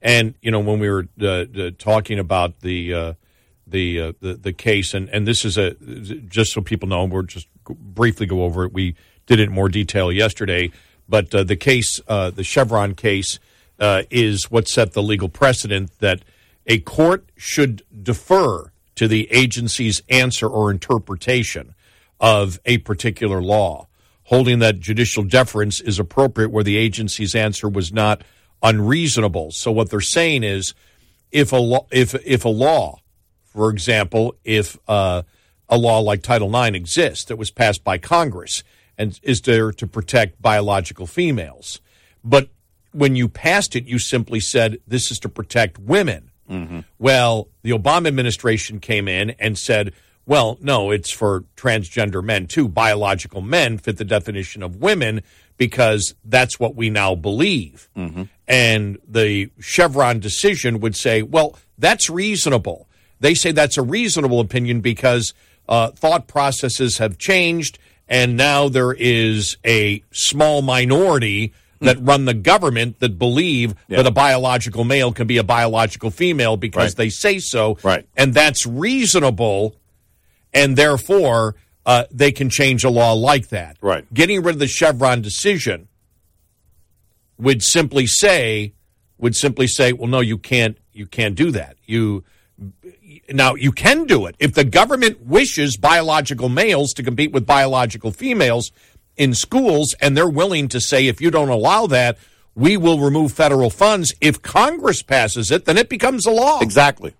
But Congress didn't pass it, and that's what it's about. And the case with the Supreme Court right now is a law that was passed for fishermen, for fishing boats, where the government said, where Congress said, you can have people monitor. You know, government people can go on these boats and monitor to make sure that the fishing boats are doing the right thing, that they're abiding by all the regulations. Mm-hmm. And that's all the law said. Well, Congress, or not Congress, but the federal government came in and said, well, these fishing boats have to pay for those monitors. Right. And the fishing industry has said, that's not in the law. Right. The law simply, and they said, well, and it was funny because even the judge, the last judge in the appeals court, said, no, it's not in the law, but we believe it's reasonable for them to do this, you know, because of the Chevron decision. It's reasonable to say, okay, these fishing boats must pay for these monitors when Congress never dictated it. Right. And it's like, well, no, you can't charge fees to someone because the bureaucracy says you should. If Congress wants to, if they want to impose a funding mechanism and say it's going to be a fee, a licensing fee or a tax or whatever on those fisheries, then fine. They can do that. But the administration came in and created their own funding mechanism in order to enforce this law or this rule, and you don't get to do that. No, you don't. And that's almost like the mayor of your town saying, okay, from now on, and I thought you brought up the perfect analogy yesterday, from now on, if the police visit your home. Right. If you call the police, you got to pay for them for the time that they're on your property. Right. Now, if the city council passes it, then it's fine. But if the mayor just says it's an executive order. Right. Well, no, because the people's representatives did not approve that. And you used the case of the Coast Guard. The Coast Guard. The Coast Guard out there. Because they have authority to board your vessel. Yep.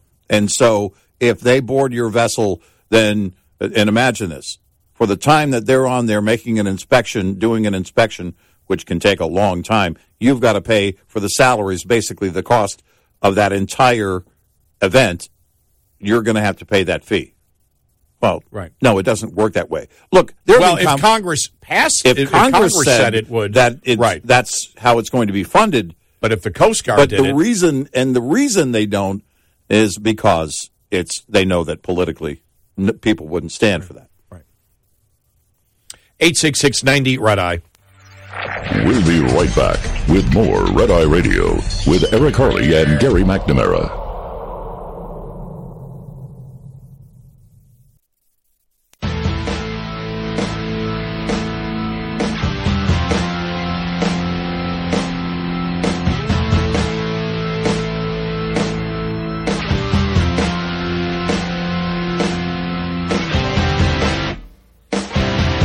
It's Red Eye Radio. He's Eric Harley, and I'm Gary McNamara, 866-90 Red Eye. Yes, so if they overturn Chevron, and we don't know whether they'll do that or not, or whether they'll just weaken the Chevron decision, this Supreme Court. I have a feeling, just knowing what the Supreme Court did, for example, in West Virginia on the whole climate change thing and carbon dioxide and coal and all that. Mm-hmm. I just have and on the vaccine mandate and on the the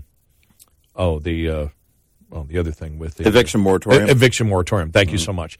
That it's what they believe, that they believe that the Chevron decision has perverted the Constitution, where the executive branch can basically make law or temporary law or do the things that they wish to do, and Congress has never approved them doing it. Well, in the damage here that's demonstrated by this one fishery that brought this case is, to the tune of hundreds of dollars per day. And so, that's the question. It's not just about the regulation, but of course the damage that the regulation, even if it's temporary, even if the next administration can come in and undo it, it doesn't undo the damage. Right. And my gosh, there are countless EPA cases where you could demonstrate that. Why that hasn't, gotten to the point of challenging the Chevron doctrine before now, I don't know, but we're here now, and we'll see where it goes. Oh. It would be hard for them to make a decision, any decision in this case, without it setting a precedent, but, I'm not a lawyer, so... Well, it puts Congress back to work doing what they're supposed to do, which is legislating. That's it. And then having the debate in public. Yes. Where where it's not just a president doing something, but, for example, you would need, and we've related the Chevron decision to Title IX, where magically biological women became biological men, right? Because Obama said so. Yeah, and that's absurd. I mean, it's the most absurd thing you can think of. And as you said, no, that debate should have been in Congress. Yes. I want to hear Democrats say a biological man can be a biological woman if they think they are. Right. Write it in the letter of the law. Right. And debate it. Right. Debate it publicly and defend it. Mm-hmm. Yep, that's the way it should be done. Look, when you look at the Dodd case and what the Supreme Court said, we can't define where life begins. If the people's representatives want to do that, they can take that on. Right. And then you start getting into it, and it's like, okay, well, who wants to be the first? Now, I know, you've seen it back and forth with the, 15 weeks here or whatever it is, but still it has to be debated on the floor. Well, you're going to have that discussion, and then you're going to have to fight for what you believe. Let's have it out. Let's do that. Well, issues are hard. Yep. It should be difficult to get to a decision. It should be difficult on these things, by the way. We think it's not that difficult. It's just how far do you want to go if you're on the left politically with an issue like this of literally redefining a woman or leaving it open to interpretation that someone can say that they belong to a protected group. They belong to a protected group simply by saying so. Well, then you've done away with protected groups.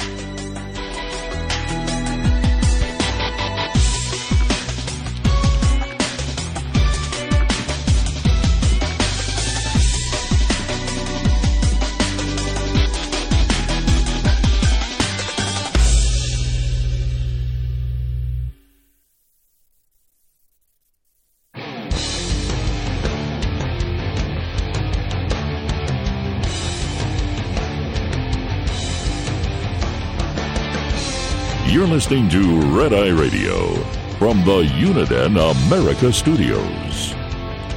And he is Eric Harley, and I'm Gary McNamara, 866-90 Red Eye. Download our Red Eye Radio app today, and you can listen when and where you want if you can't listen live overnight. I was telling the two great gentlemen who I met today, and I can say older gentlemen, they were older than I. Really? Yeah, they were in their mid-70s. And still golfing. Yeah. All right. Yeah. And tell them about our app. Oh, yeah. Yeah. And, they knew of us and everything else. Yeah. It's just said, we're not up that, just not up that late. Yeah. And I said, I know. And you old codgers, it's like, we're not going to finish this round till like 3:45. Shouldn't you be in bed, or wasn't dinner at 3? Shut up. I mean, it's just, it was that's you're going to miss the early bird. Exactly. That's what you do when you golf. You harass people that you've never met before. Exactly. That's the beauty about golfing. Yeah. But no, it was. I'm telling you, it was a beautiful day yesterday. Yeah. No, it has been gorgeous here the past several days. Saturday was exceptional, man. I mean, we were sitting out in the backyard. Yesterday, Tuesday I did the lawn. Yesterday I was just looking for a reason to be outside. I didn't have anything, for my project. It's not going to come until later this week. And I've got some more projects to do. But, of course, by the time it gets here, it's going to be, 93 degrees? Yeah. We're looking at this weekend. Yeah. So, Hey, I'll start my swimming. And you know all the great ideas I come up with when I'm swimming. Yeah. Because you're pretty bored. It's like, okay, when am I going to do this show? How many more lanes I have? 150 more. Oh man, How many more laps? But it was a great time. It was a beautiful day, and I have to say this because I've talked about the fact that I've been taking lessons since the beginning of February, and I decided to take lessons because the biggest thing for me is I've always played sports. I always played basketball or hockey, whatever, and I work out. I have to because I had bad sciatic nerve problems, but I work out resistance training, riding the bike. And now that swimming's coming along, I do that. But I hate working out for the sake of working out. There has to be another goal. And it's been the last couple of years golf, but I've had back muscle problems that just tense up like crazy. And I haven't been able to find a swing. And I found this teacher, and he's just great. And the way he has me swinging, my back is wonderful. So that was the number one reason I said I want to take golf lessons is I want to be able to play with and be as strong, on the 16th, 17th, and 18th hole as I am when I tee off. And so, but he's changed my swing, not anything that's uncomfortable. But my goal was, and anybody who golfs knows this is a pretty decent goal, my goal was to be able to break 90 consistently on the golf course. Yeah. And I got down, this is when I belonged to a club and played all the time. And when I learned to hate golf because once you pay the monthly dues, you feel like you have to play. And I mean, I hated golf. As I've said, I got down to a 7 handicap, which means I could hit 78, 79, whatever. I was around that point. But I couldn't get better. And I had the rage, as I like to say, the rage of a serial killer directed at myself because I couldn't hit a ball with a stick. I mean, there was rage. I really thought at that moment, and some of those moments I said, is there something mentally wrong with me? It isn't normal to be this competitive with yourself. Now, I realize probably having that in me is a good thing if it doesn't get out of control, because it's a very competitive world that we live in. And so it's good to have that expectation that you need to, be quality, have a ton of quality, even if it's just hitting a ball with a stick. But my goal was to break 90 consistently, which means 85 to 90, which is still playing really good golf. And I was hoping that in the next year I could break 80, and get into the 70s again. I shot a 79 yesterday. And I had to get there, I had a par, I had a either par 17 or 18 and birdie the other one. I needed birdie par or par birdie out to do it. And I parred the 17th, and then I hit a 25-foot putt, a breaking putt, a big breaking left to right putt. Yeah. From 25 feet out to hit 79. So it was great. I mean, and the day was so great. And the best part about it is, and anybody who plays golf, I hope you've gotten to this point, I didn't care about the score. All I cared about was going through, and the lessons have really helped me go through the process of, when you're going to hit the ball. You ever see the Legend of Bagger Vance?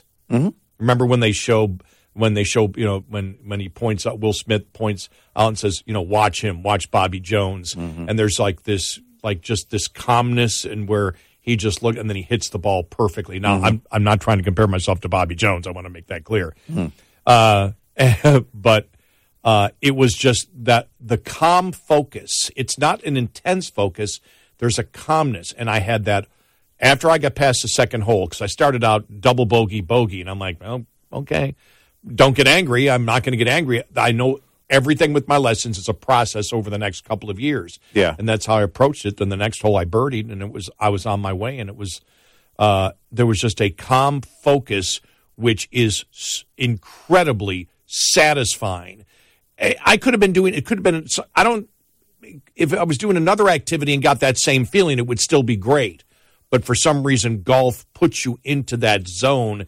And when you get into that zone, and it's a very rare thing, and for me to be out really for the first time since I've had this swing, and I've only golfed 5 times in the last year and a half because of my back problems, and there's no back problems anymore.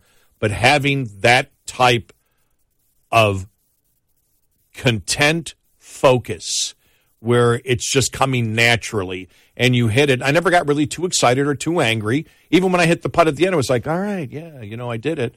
But didn't jump up and down. It was like, yeah, all right, okay. And guys, nice playing with you. And I'm walking off, and I look at the one gentleman I was playing with, and I said, that feels real good. Yeah. And so that was it was a great day yesterday. I have one scorecard framed, a 69, but the problem is it was in bowling. Well, I never was much of a bowler. I think I had 120 once. And I'm from Buffalo. I mean, bowling's like the national pastime up there. My daughter, like Milwaukee. My daughter crushes it. For those that don't know, I have a special needs daughter, Special Olympian, and that was one of her games. Bowling? Really? Bowling. I don't know that. Yeah. So her siblings didn't know it either. So one night, they invited me and my wife, and of course my daughter, to come out with some of their friends. All right, so they're all older than she is. She's the youngest. And they said, okay, come on out. And, and it's perfect because she can bowl. We need one more person for this team. Crushed it. I mean, crushed it. We had, I think we had 3 lanes working. And then probably this was into her 3rd or 4th frame, maybe. Everything, all the attention then just went over to her. She comes over to me. She goes, I'm getting nervous. Everybody's looking at me. I said, no, just go do what you do. She crushed it. She's so good. I never got bowling down. And now my back doesn't move that way. It's not, as you walk, because you're walking and you're stooping at the same time. Yeah. I can do one of the two. I can walk, I can stoop. I can't walk and stoop. But no, the way that you're doing it, and she's got it down. That's the one thing that if she learns something, it's going to be by the book. And she learned that technique, and wow, she's really good. You know, I'm amazed I never really had an interest in bowling. I mean, I did it when I was younger, but I wasn't any good. But we had the 6 bowling alleys in the building on our church grounds, on our Catholic church grounds. And it's funny because whenever I bring this up, somebody, especially from like the upper Midwest, Wisconsin or something, will say, "You had a bowling alley in your church too?" Yeah. We had a bowling alley and bar right there in the Catholic church. And my uncle was the manager.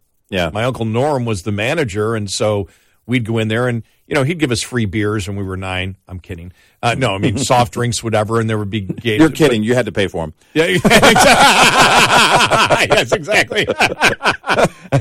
No, but when they're, have soft drinks, and every Friday, it was like bowling league night, and it was mobbed with people, and they were all parishioners. Right. And, I remember thinking to myself, a bowling alley and a bar and a church. And I remember somebody was having the discussion, because we used to have our Boy Scout meetings in the room right there. And so we'd walk into the bowling alley and it'd be, man, I'll tell you this. I remember the smoke smell. Because everybody smoked back then. But it was, but I remember the priest said, he goes, well, if people are going to go out and have a good time, why not on church grounds? Yeah, why not? And I went, that's a great point. Okay, that's a great point. All right. No, if you're going to get their attention, why not have them in-house, right? Yeah. And the priest would come down, when people were bowling, they'd come visit. They'd sit the bar, get a soft drink, maybe even a beer or whatever. But it was, nobody, I don't remember anybody really being drunk. Right. And I don't think they had alcohol. I think it was just beer. Right. But that would make sense. But the alleys were there, and I just never, I was always completely obsessed with the mechanics of the pin setter. When the modern pin setters. I just thought that was the coolest thing ever. That was, if I had a friend whose older brother worked back there, and it was like he worked for the CIA or something. It's like, oh man, he gets to see everything behind how it all works and the whole thing. That to me, when I was a kid, that's what fascinated me. Yeah. But I think whenever I watch bowling, and if it's on TV, I'll watch it, because now they've got, with high definition, the cameras are perfect, the lanes are shiny, the balls they got lights all over the place. I mean, they've learned on the professional bowling tour how to make it seem very exciting. But how they make that ball curve. Yeah. How they throw it, you think it's going to go in the gutter and then it comes around. Mm-hmm. I have no idea how they do that. I wish, not that I would spend the time and effort to do that, but man, I wish I could do that once. Just throw a ball down, the curve ball, and it comes all the way around and you get a strike. My brother-in-law has a few perfect score rinks. Wow. And he's in his mid-70s now. I don't know how much he participates. He still bowls, but I don't know competitively what he does. My daughter kind of aged out of it because in the later years in Special Olympics, it really was more about track and field. Mm-hmm. And she kind of aged out of it. Still loves to do it when we get a chance. But watching anybody do it well is to me, great. I just never. I'm sure I could have worked on it. It just didn't come to me, And my brother-in-law is a natural. My daughter too, just a natural at it. And funny is, a lot of my friends, my real close friends, they all did the bowling, and I don't know why. I've never figured out why. Why didn't I go along with them all? Because they were all bowlers, and I just never didn't have the interest. All the guys I grew up with, golf. I don't golf. There are 2 of us in the group that have known each other since 3rd, 4th grade that we still keep in touch daily. And they golf. In fact, one was a golf pro. He worked at golf courses for years. So he's really good. But no, I never picked it up. Well, probably because I know that it would be like guitar. For me, I would just be obsessed, and I probably would never, I'm addicted, right? I mean, I'm back to being addicted right now, and my mental state is a lot better than it was for golf than it was 15 years ago, where I had again, the rage of a serial killer directed at myself because I couldn't hit a ball with a stick. Right. Yeah. Because that's basically what it is. Yeah. But yeah, it's going to be a good year.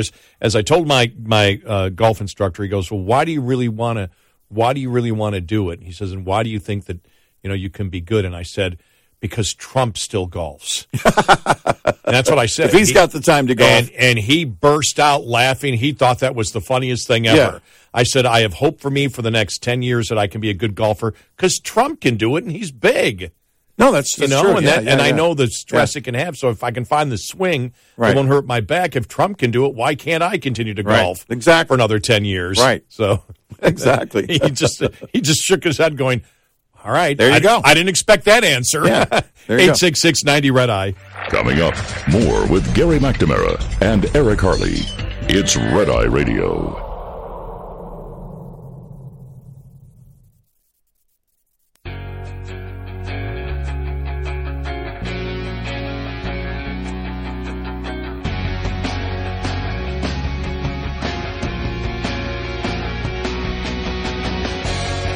It's Red Eye Radio. He is Eric Harley, and I'm Gary McNamara, 866-90 Red Eye. Coming up following the top of the hour, do Americans prefer the old workplace or the new woke place? Really interesting polling that was done on this, and this is what we talked last week about what gives us hope for the future for the conservative mindset, and this all relates to it. Coming up.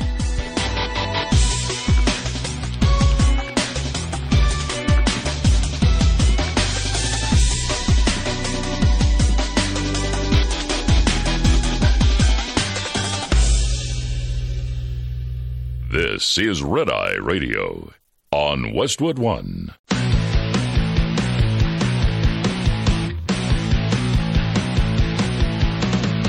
Now, it's Red Eye Radio. Gary McNamara and Eric Harley talk about everything from politics to social issues and news of the day. Whether you're up late or you're just starting your day, welcome to the show. From the Uniden America Studios, this is Red Eye Radio. All across the USA and around this planet, Earth, just in case you weren't sure. He's Eric Harley and I'm Gary McNamara. All right, you ready? I'm ready. We had talked last week, and we spent a lot of time on it, actually, talking about the future of the conservative movement, the Republican Party or whatever, and said, take the 2024 election out of it. And take Trump out of it, and take Biden out of it, and take the current leadership of Congress out on it, because they're probably all not going to be around in the political arena in another 6, 7, 8 years. Right. They're done. They're gone. Yeah. And so it's the movement. What happens to the movement? And we've talked about that when you look at all the polling on all the issues out there. So make it issue only. Take the parties out of it, except which party relates to what particular issue. And when we talk about the top issues of this country, when you look at the budget, when you look at energy production, when you look at the border, when you look at things like the cultural issues of critical race theory, the liberal, radical, transgender activist movement. So what are we up to? 5 there, 6, whatever. Throw,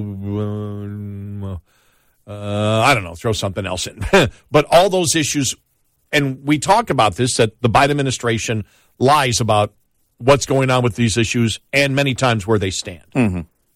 And, for example, we see what's going on at the border right now. Biden's trying to ride that tightrope. Okay, I'm going to send military down there. The Republicans will be pleased. And the people of the country will say, okay, he is actually trying to do something about border security. And what happens is everybody knows it's a show, and the Republicans say, well, no, you're actually the military people aren't going to be guarding the border. They're going to be doing paperwork. They're going to be helping people come across. Right. That's what the Republicans and the Democrats, Menendez was out there, Ilhan Omar was out there yesterday saying, you're doing what Trump, the military on the border is wrong. Yeah, it's wrong. yeah. It's wrong. And so it's like, okay, but that's because he's been disingenuous from the border from the start, and everybody knows it. And the people that he put in the bureaucracy, everybody knows is lying. Everybody knows Mayorkas is a liar. He's a pathological liar. Everybody, any Democrat right now, if you've seen Mayorkas, when he said the border is secure, you laughed. Yeah. And so there's a reason that they have to lie in all the issues out there. When they say, for example, we can run the grid on solar and wind, anybody that has basic knowledge of electricity, anybody knows that's a load of horse manure. That can't happen.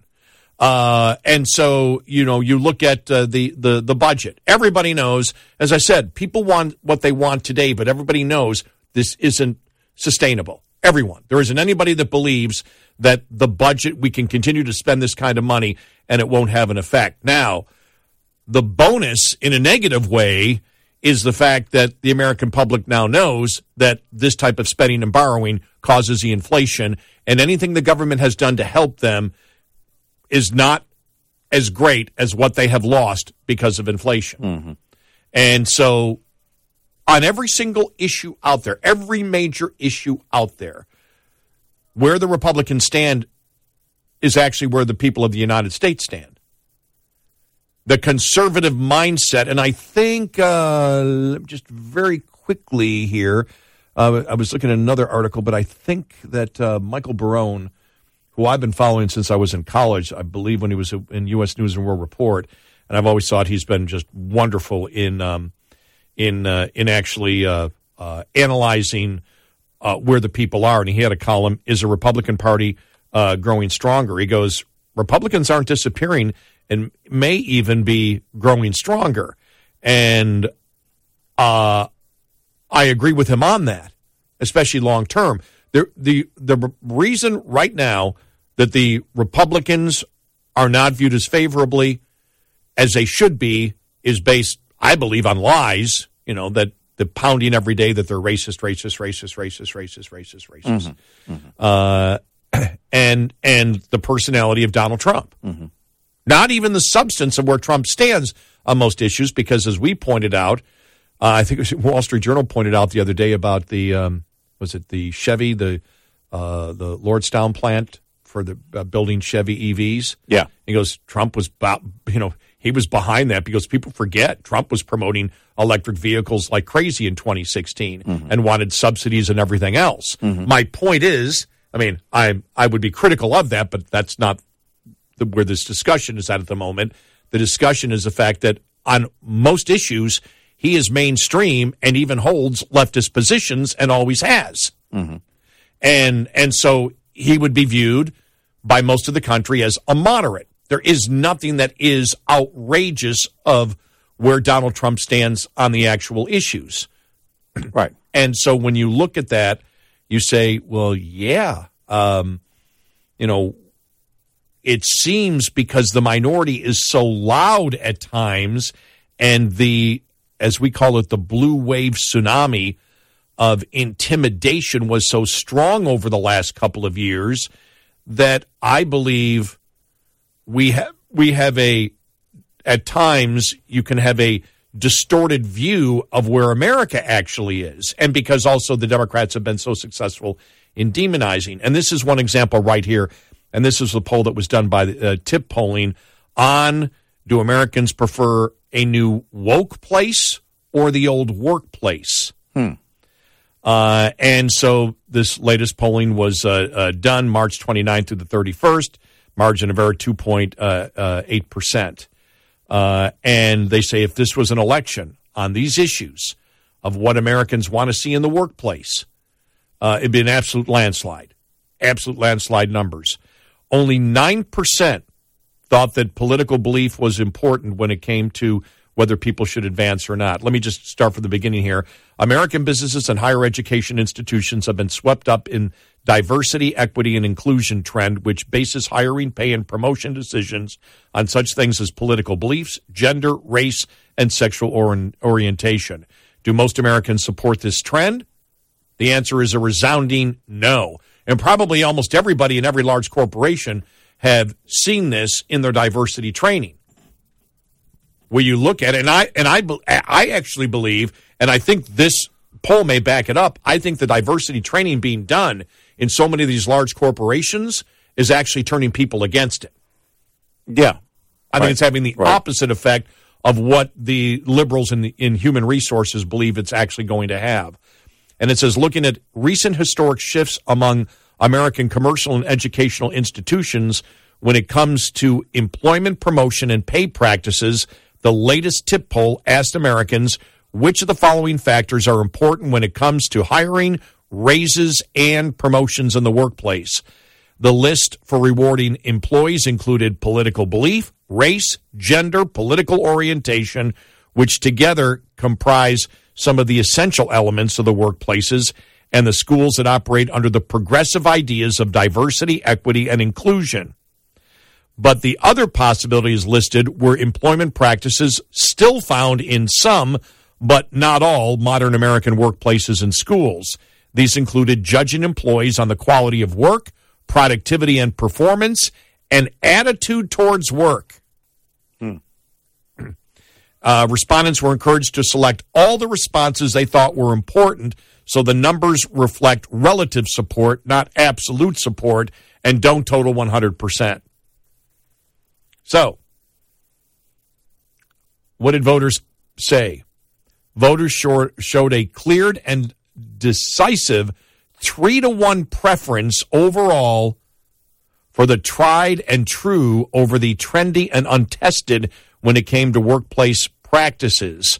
The group polled responses that corresponded to the DEI woke workplace, including political belief, gender, race, and sexual orientation, gathered just 26% support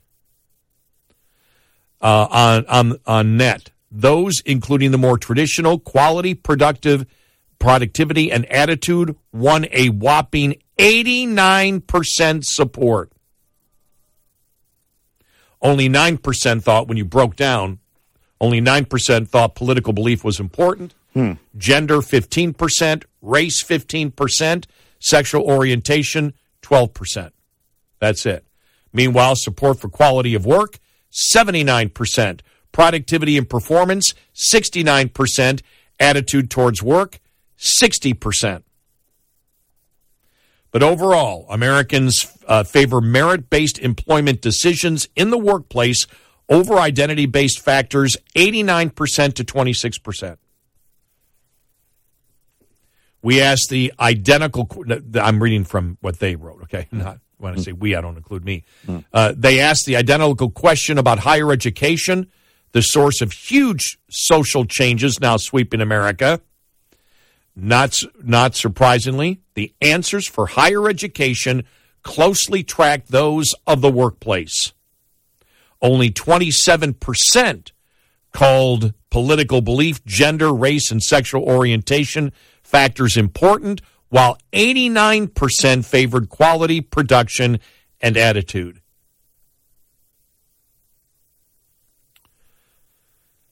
So there you go. And you know why that is? Because most people don't walk around like the left, judging everything by those factors, by political belief. Most people probably get in the workplace. This is what I'm not saying all, but I believe most people get in the workplace and they want to get the job done. They want to get the job done. They want to go home. They want to be productive. They want to see if they can get that bonus next time. And that's what unites a lot of people together, is that belief that we can all create wealth for ourselves, and that's the ultimate goal. It's not about race. It's not about political belief. It's not about gender or sexual orientation for most people. Right. They don't care. It's the activists that introduced that into the workplace in a big way. I'm not saying there weren't problems, in workplaces. There are unique problems in any given setting. Well, sure there are. But you're not seeing it to the extent that the activists want you to believe that it's happening. Right. If you were to look at that, just the stories that activists basically push to the top, and that's how you believe the world worked, and you didn't go out, let's say you weren't working, you were staying at home, and you only read those stories, you might be afraid at some point, you might be afraid to leave the house. Because the activists push everything to the top in the news, and they make it basically the topic of conversation. And we've said this, I don't know how many times, in our everyday lives, people go out, they get along. And the biggest reason is because it's so much easier to get along. It's so much easier and more pleasant to get along. Mm-hmm. And you want that. You want not only that type of friendship at work, you want that type of ally at work. In order to, again, everybody working toward that same goal. Getting the job done, showing what you know, demonstrating that you can do the job, and becoming viable or maintaining your viability in the workplace. It's that simple. You take the noise out of it, and so much of this goes away for these activists who just want you to believe that that's the only thing happening. The real world isn't like that. You know, it's interesting talking to people who aren't on social media. And how the mindset changes, how it's vastly different. And also the attitude of how they might present something in a conversation. Their tone is completely different. There isn't that built-in tension. Because it's built up. The activists, the loudest of the voices, which are not the majority, do that. That's where the anxiety comes from. Is believing that you better take a position. You better be active in this. You better be doing this. Or what? In an age where the mob rules, when you turn off the mob, you realize, oh, everything's fine. We get along. Yeah, they're not the majority. They're just the loudest. Exactly. And the most intimidating. That's their entire goal, to intimidate you to be loud yourself. 86690 Red Eye. Hi, I'm Jen Loomis, a transport safety expert at JJ Keller, and I'm here to share a tip on compliance, safety, accountability. To determine a driver's compliance, safety, accountability, or CSA score, safety event data is recorded and compared against that of other drivers. Drivers are given a CSA score, but unlike motor carrier scores, driver scores are only visible to enforcement officers during an audit. However, drivers' most recent 5 years of crash data and 3 years of roadside inspection data is made available to potential employers via the pre-employment screening program. So it's a good idea for drivers to review their online PSP record from time to time.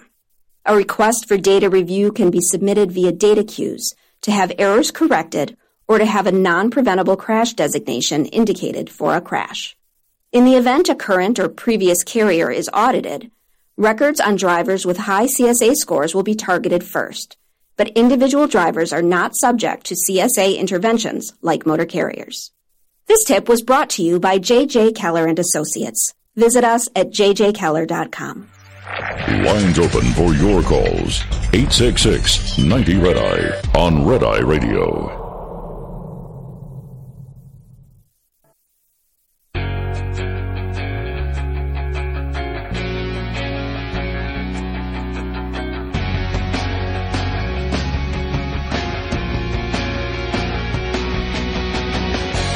It's Red Eye Radio. He's Eric Harley, and I'm Gary McNamara, 86690 Red Eye. I just love this article from CNBC.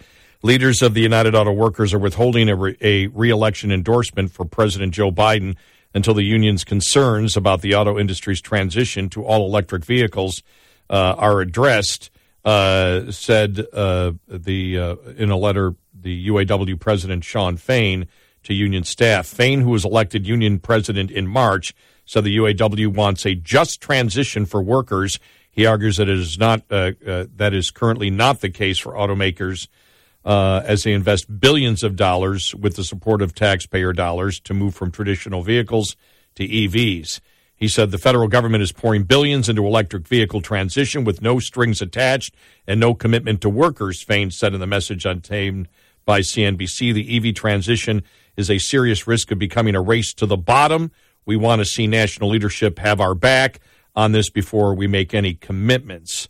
Now, he doesn't explain in detail what the heck that means, but this gives you an indication of how the UAW keeps doing the wrong thing and electing the wrong leaders time in and time out. In the Tuesday letter, Fain said another Donald Trump presidency would be a disaster, citing the need for the union to get our members organized behind a pro-worker, pro-climate, and pro-democracy political program that can deliver for the working class. I'm sorry, that's the Democrats? Yeah. And that's the but pro-worker, pro-climate. You mean like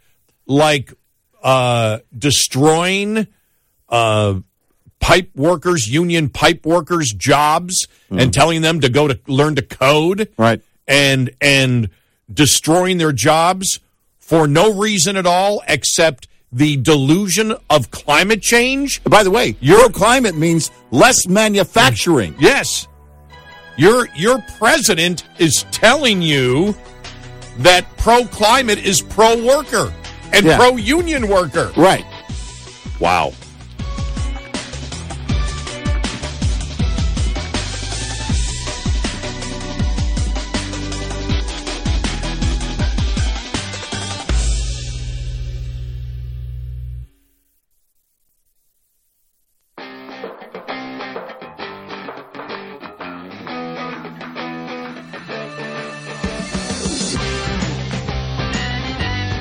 Gary McNamara and Eric Harley taking your calls. 1-866-90-RED-EYE. And he is Eric Harley, and I'm Gary McNamara, 866-90-RED-EYE. This is the one thing that really, when we look at the union movement, and we're talking about the UAW now, is withholding the Biden re-election endorsement unless they do something that the union leadership is not specific on. And I don't know what they want. With the electric vehicles, you expect the government, because they're subsidizing it, to come in and say that means there needs to be a guaranteed number of union jobs that are involved in this. Is that what they're expecting? I don't know, because he wasn't specific in the article that I had here. But to sit there and say that we need to get our members organized behind a pro-worker, pro-climate, and pro-democracy political program that can deliver for the working class is a bunch of let's call it what it is, BS. Yeah. It's pure BS to the union workers out there. And we have said this for the longest time, and I do believe when it comes to talking about unions, I do have some credibility, being a former United Steelworker and former International Association of Machinists and Aerospace Workers member, and helping to work on a contract one time when I was in my 20s, because I was the only one with a college education, and it was a small local, and we didn't trust our business manager. So they said, you got the college degree, help us out on this. But one thing that I know, being in management in my life and being in a union in my life, is the fact is what you need to be a successful union is a very vibrant manufacturing base of companies that see an opportunity to make a great deal of money worldwide, not cooperating with governments and believing that your business model is going to be a industry which is, in essence, the capital is much more controlled by the government than it should be, and the government grants and the subsidies force a company to become less productive. The Democratic Party and those that believe in the pro-climate, that have the pro-climate mindset, wish to destroy your union jobs. We've seen it already. We've seen it in the Biden administration already. And I, for the life of me, don't understand why union members and why these unions continually elect leaders that wish to destroy their own union. Over and over again. And we've seen it over the years. I mean, unless union leadership, and they need to come out and say it if this is the case, is saying, hey, we want to basically, as we transition here to the government takeover of industry, then that will mean our union will transition into a public union. All right, I didn't think of that. If you got me, I didn't think of that one. If they are, if this is where they're going, they need to say that, because otherwise you're destroying your jobs. You're destroying the future. Well, the only thing in a positive way you could take out of this, if you were a UAW member, is Fain didn't come out and say, pro-illegal immigration. Yeah, right. As they've been in the past. They have been. The leadership of the major unions of this country have been pro-illegal immigration, while the workers, the union workers, are paying their dues to the union leadership to have leaders that were promoting what the worker believed was an idea that would kill their own job. Right. It's funny because that's how bad the border situation is right now. Not even the unions are, not even the unions will touch it. It's like, no, we're not going to touch it. And I mean, honestly, there's your only choice. If union leadership is looking at this going, hey, listen, if we stick around long enough, the government will take over industry and we'll just become a public union.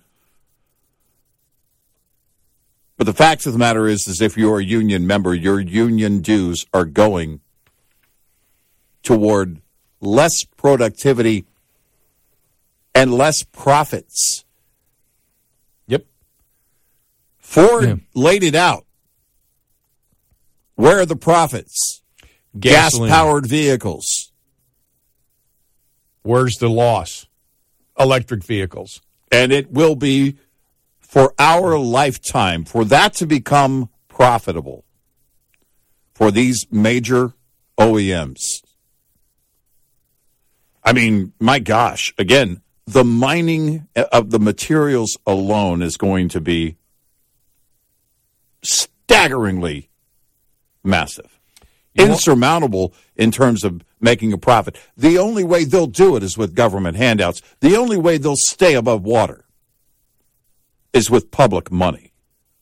But they still can't make a profit with the subsidies they're getting now. Yeah, it's not going to be a profit. Nope.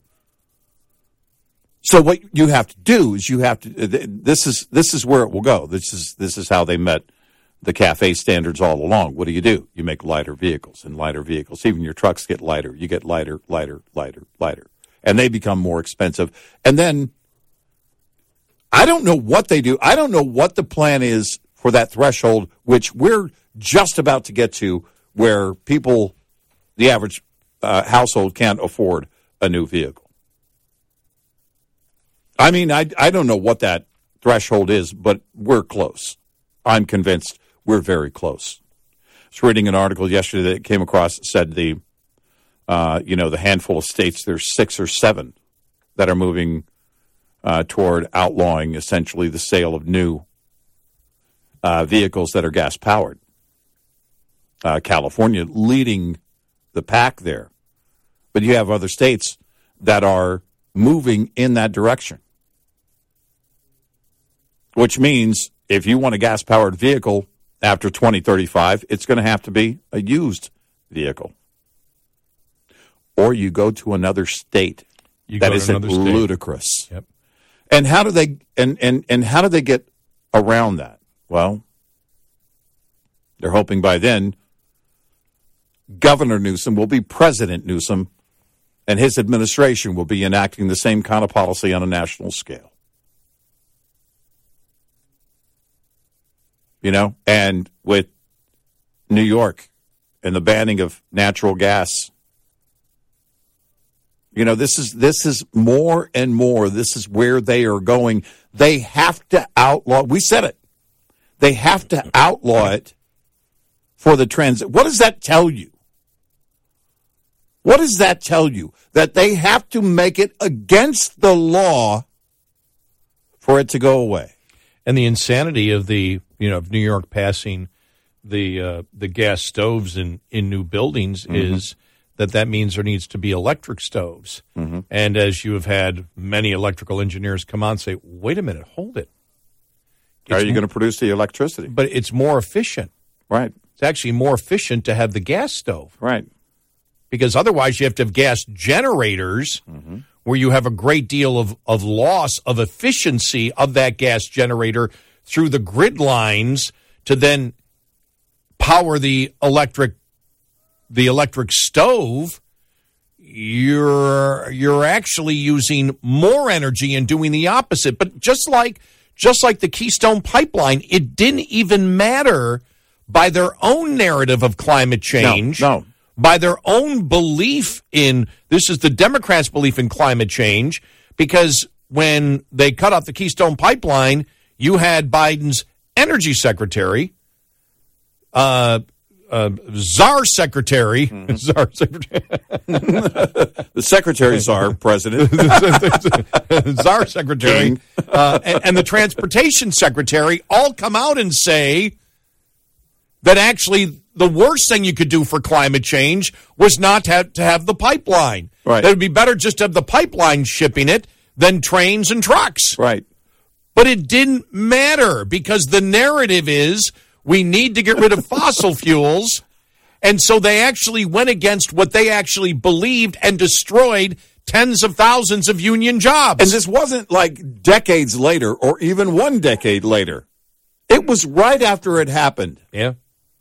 They asked the top 3 people who would be pertinent in this administration that same question, and they all said the same thing. Well, yeah, the most climate-friendly and efficient way to move it is pipeline. That's the world we live in today. We talked about for years, well, what they'll have to do is they'll have to outlaw certain behaviors. I don't know. My gosh. I know for at least as long as you and I have been together, but I'm sure we've each said it separately even before we worked together. They have to outlaw the behavior. They have to outlaw the sale of new gas-powered vehicles. They have to outlaw the use of natural gas. Remember the slogan from natural gas not too long ago? Clean, plentiful, natural gas. Now, I know that came from the natural gas industry, but it was promoted, it was propped up at that time by the left. We need to be moving more towards cleaner energy like natural gas. That lasted about a minute because they realized, oh, wait a minute, same industry as oil.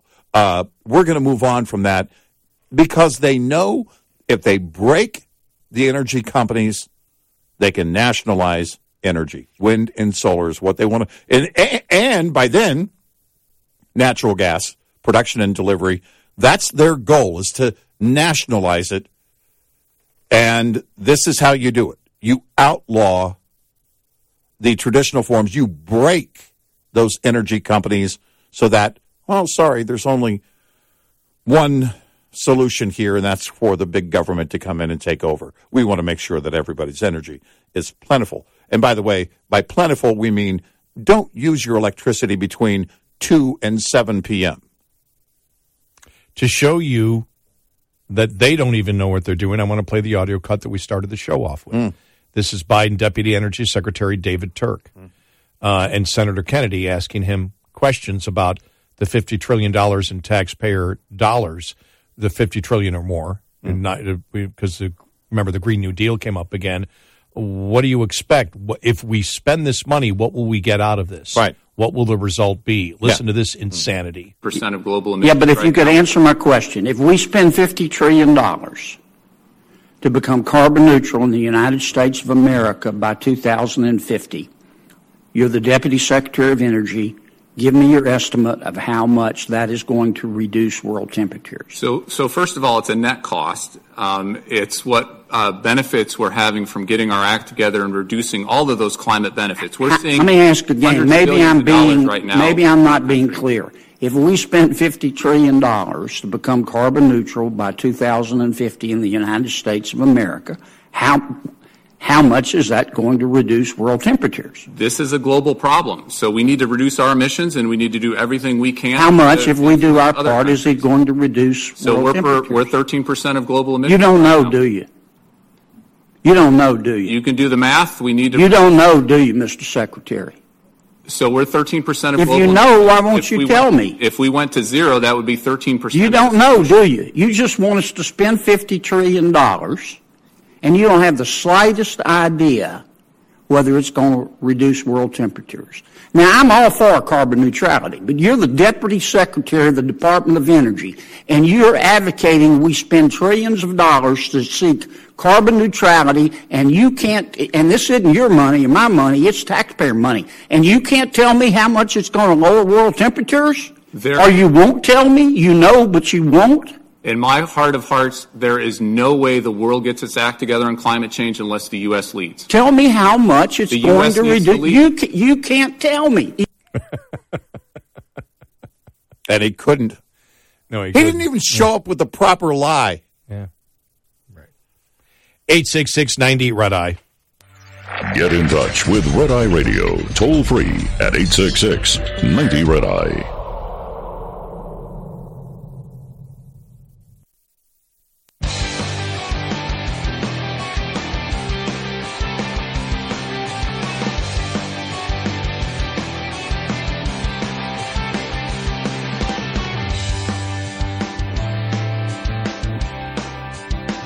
It's Red Eye Radio. He is Eric Carly, and I'm Gary McNamara, 866-90-RED-EYE, if you would like to get into the show. And, one other thing here when we talk about, the whole climate change and fossil fuels, there's the story again. Native American tribe condemns Biden administration effort to ban oil, gas leasing on Native American land. I mean, that's a big issue right now. Mm-hmm. They're saying, wait a minute, this is something that can enrich our tribes. Right. You don't have a say over this. Right. We have our autonomy. Democrats claim that we have our autonomy, but you won't let us have it here on our own land.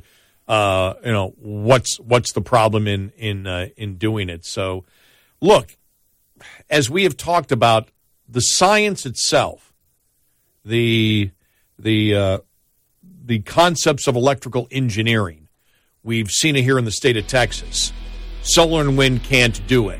Right. If you electrified the entire, all the vehicles in the United States, we don't have we went through all the figures a couple of weeks ago. It's not possible to run society and do that. No, it isn't.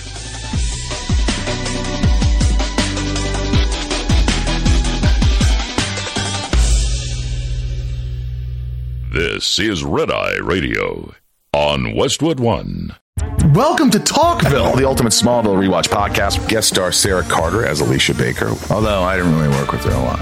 But Tom did, and they had some real big smoochy scenes. Yeah. Can we talk about that? Could there be any more sex? What was a 3-page makeout scene that just kept going? Good Lord, we get it. They have chemistry. Jump in now or catch up on any of the past seasons of Talkville on YouTube or wherever you listen.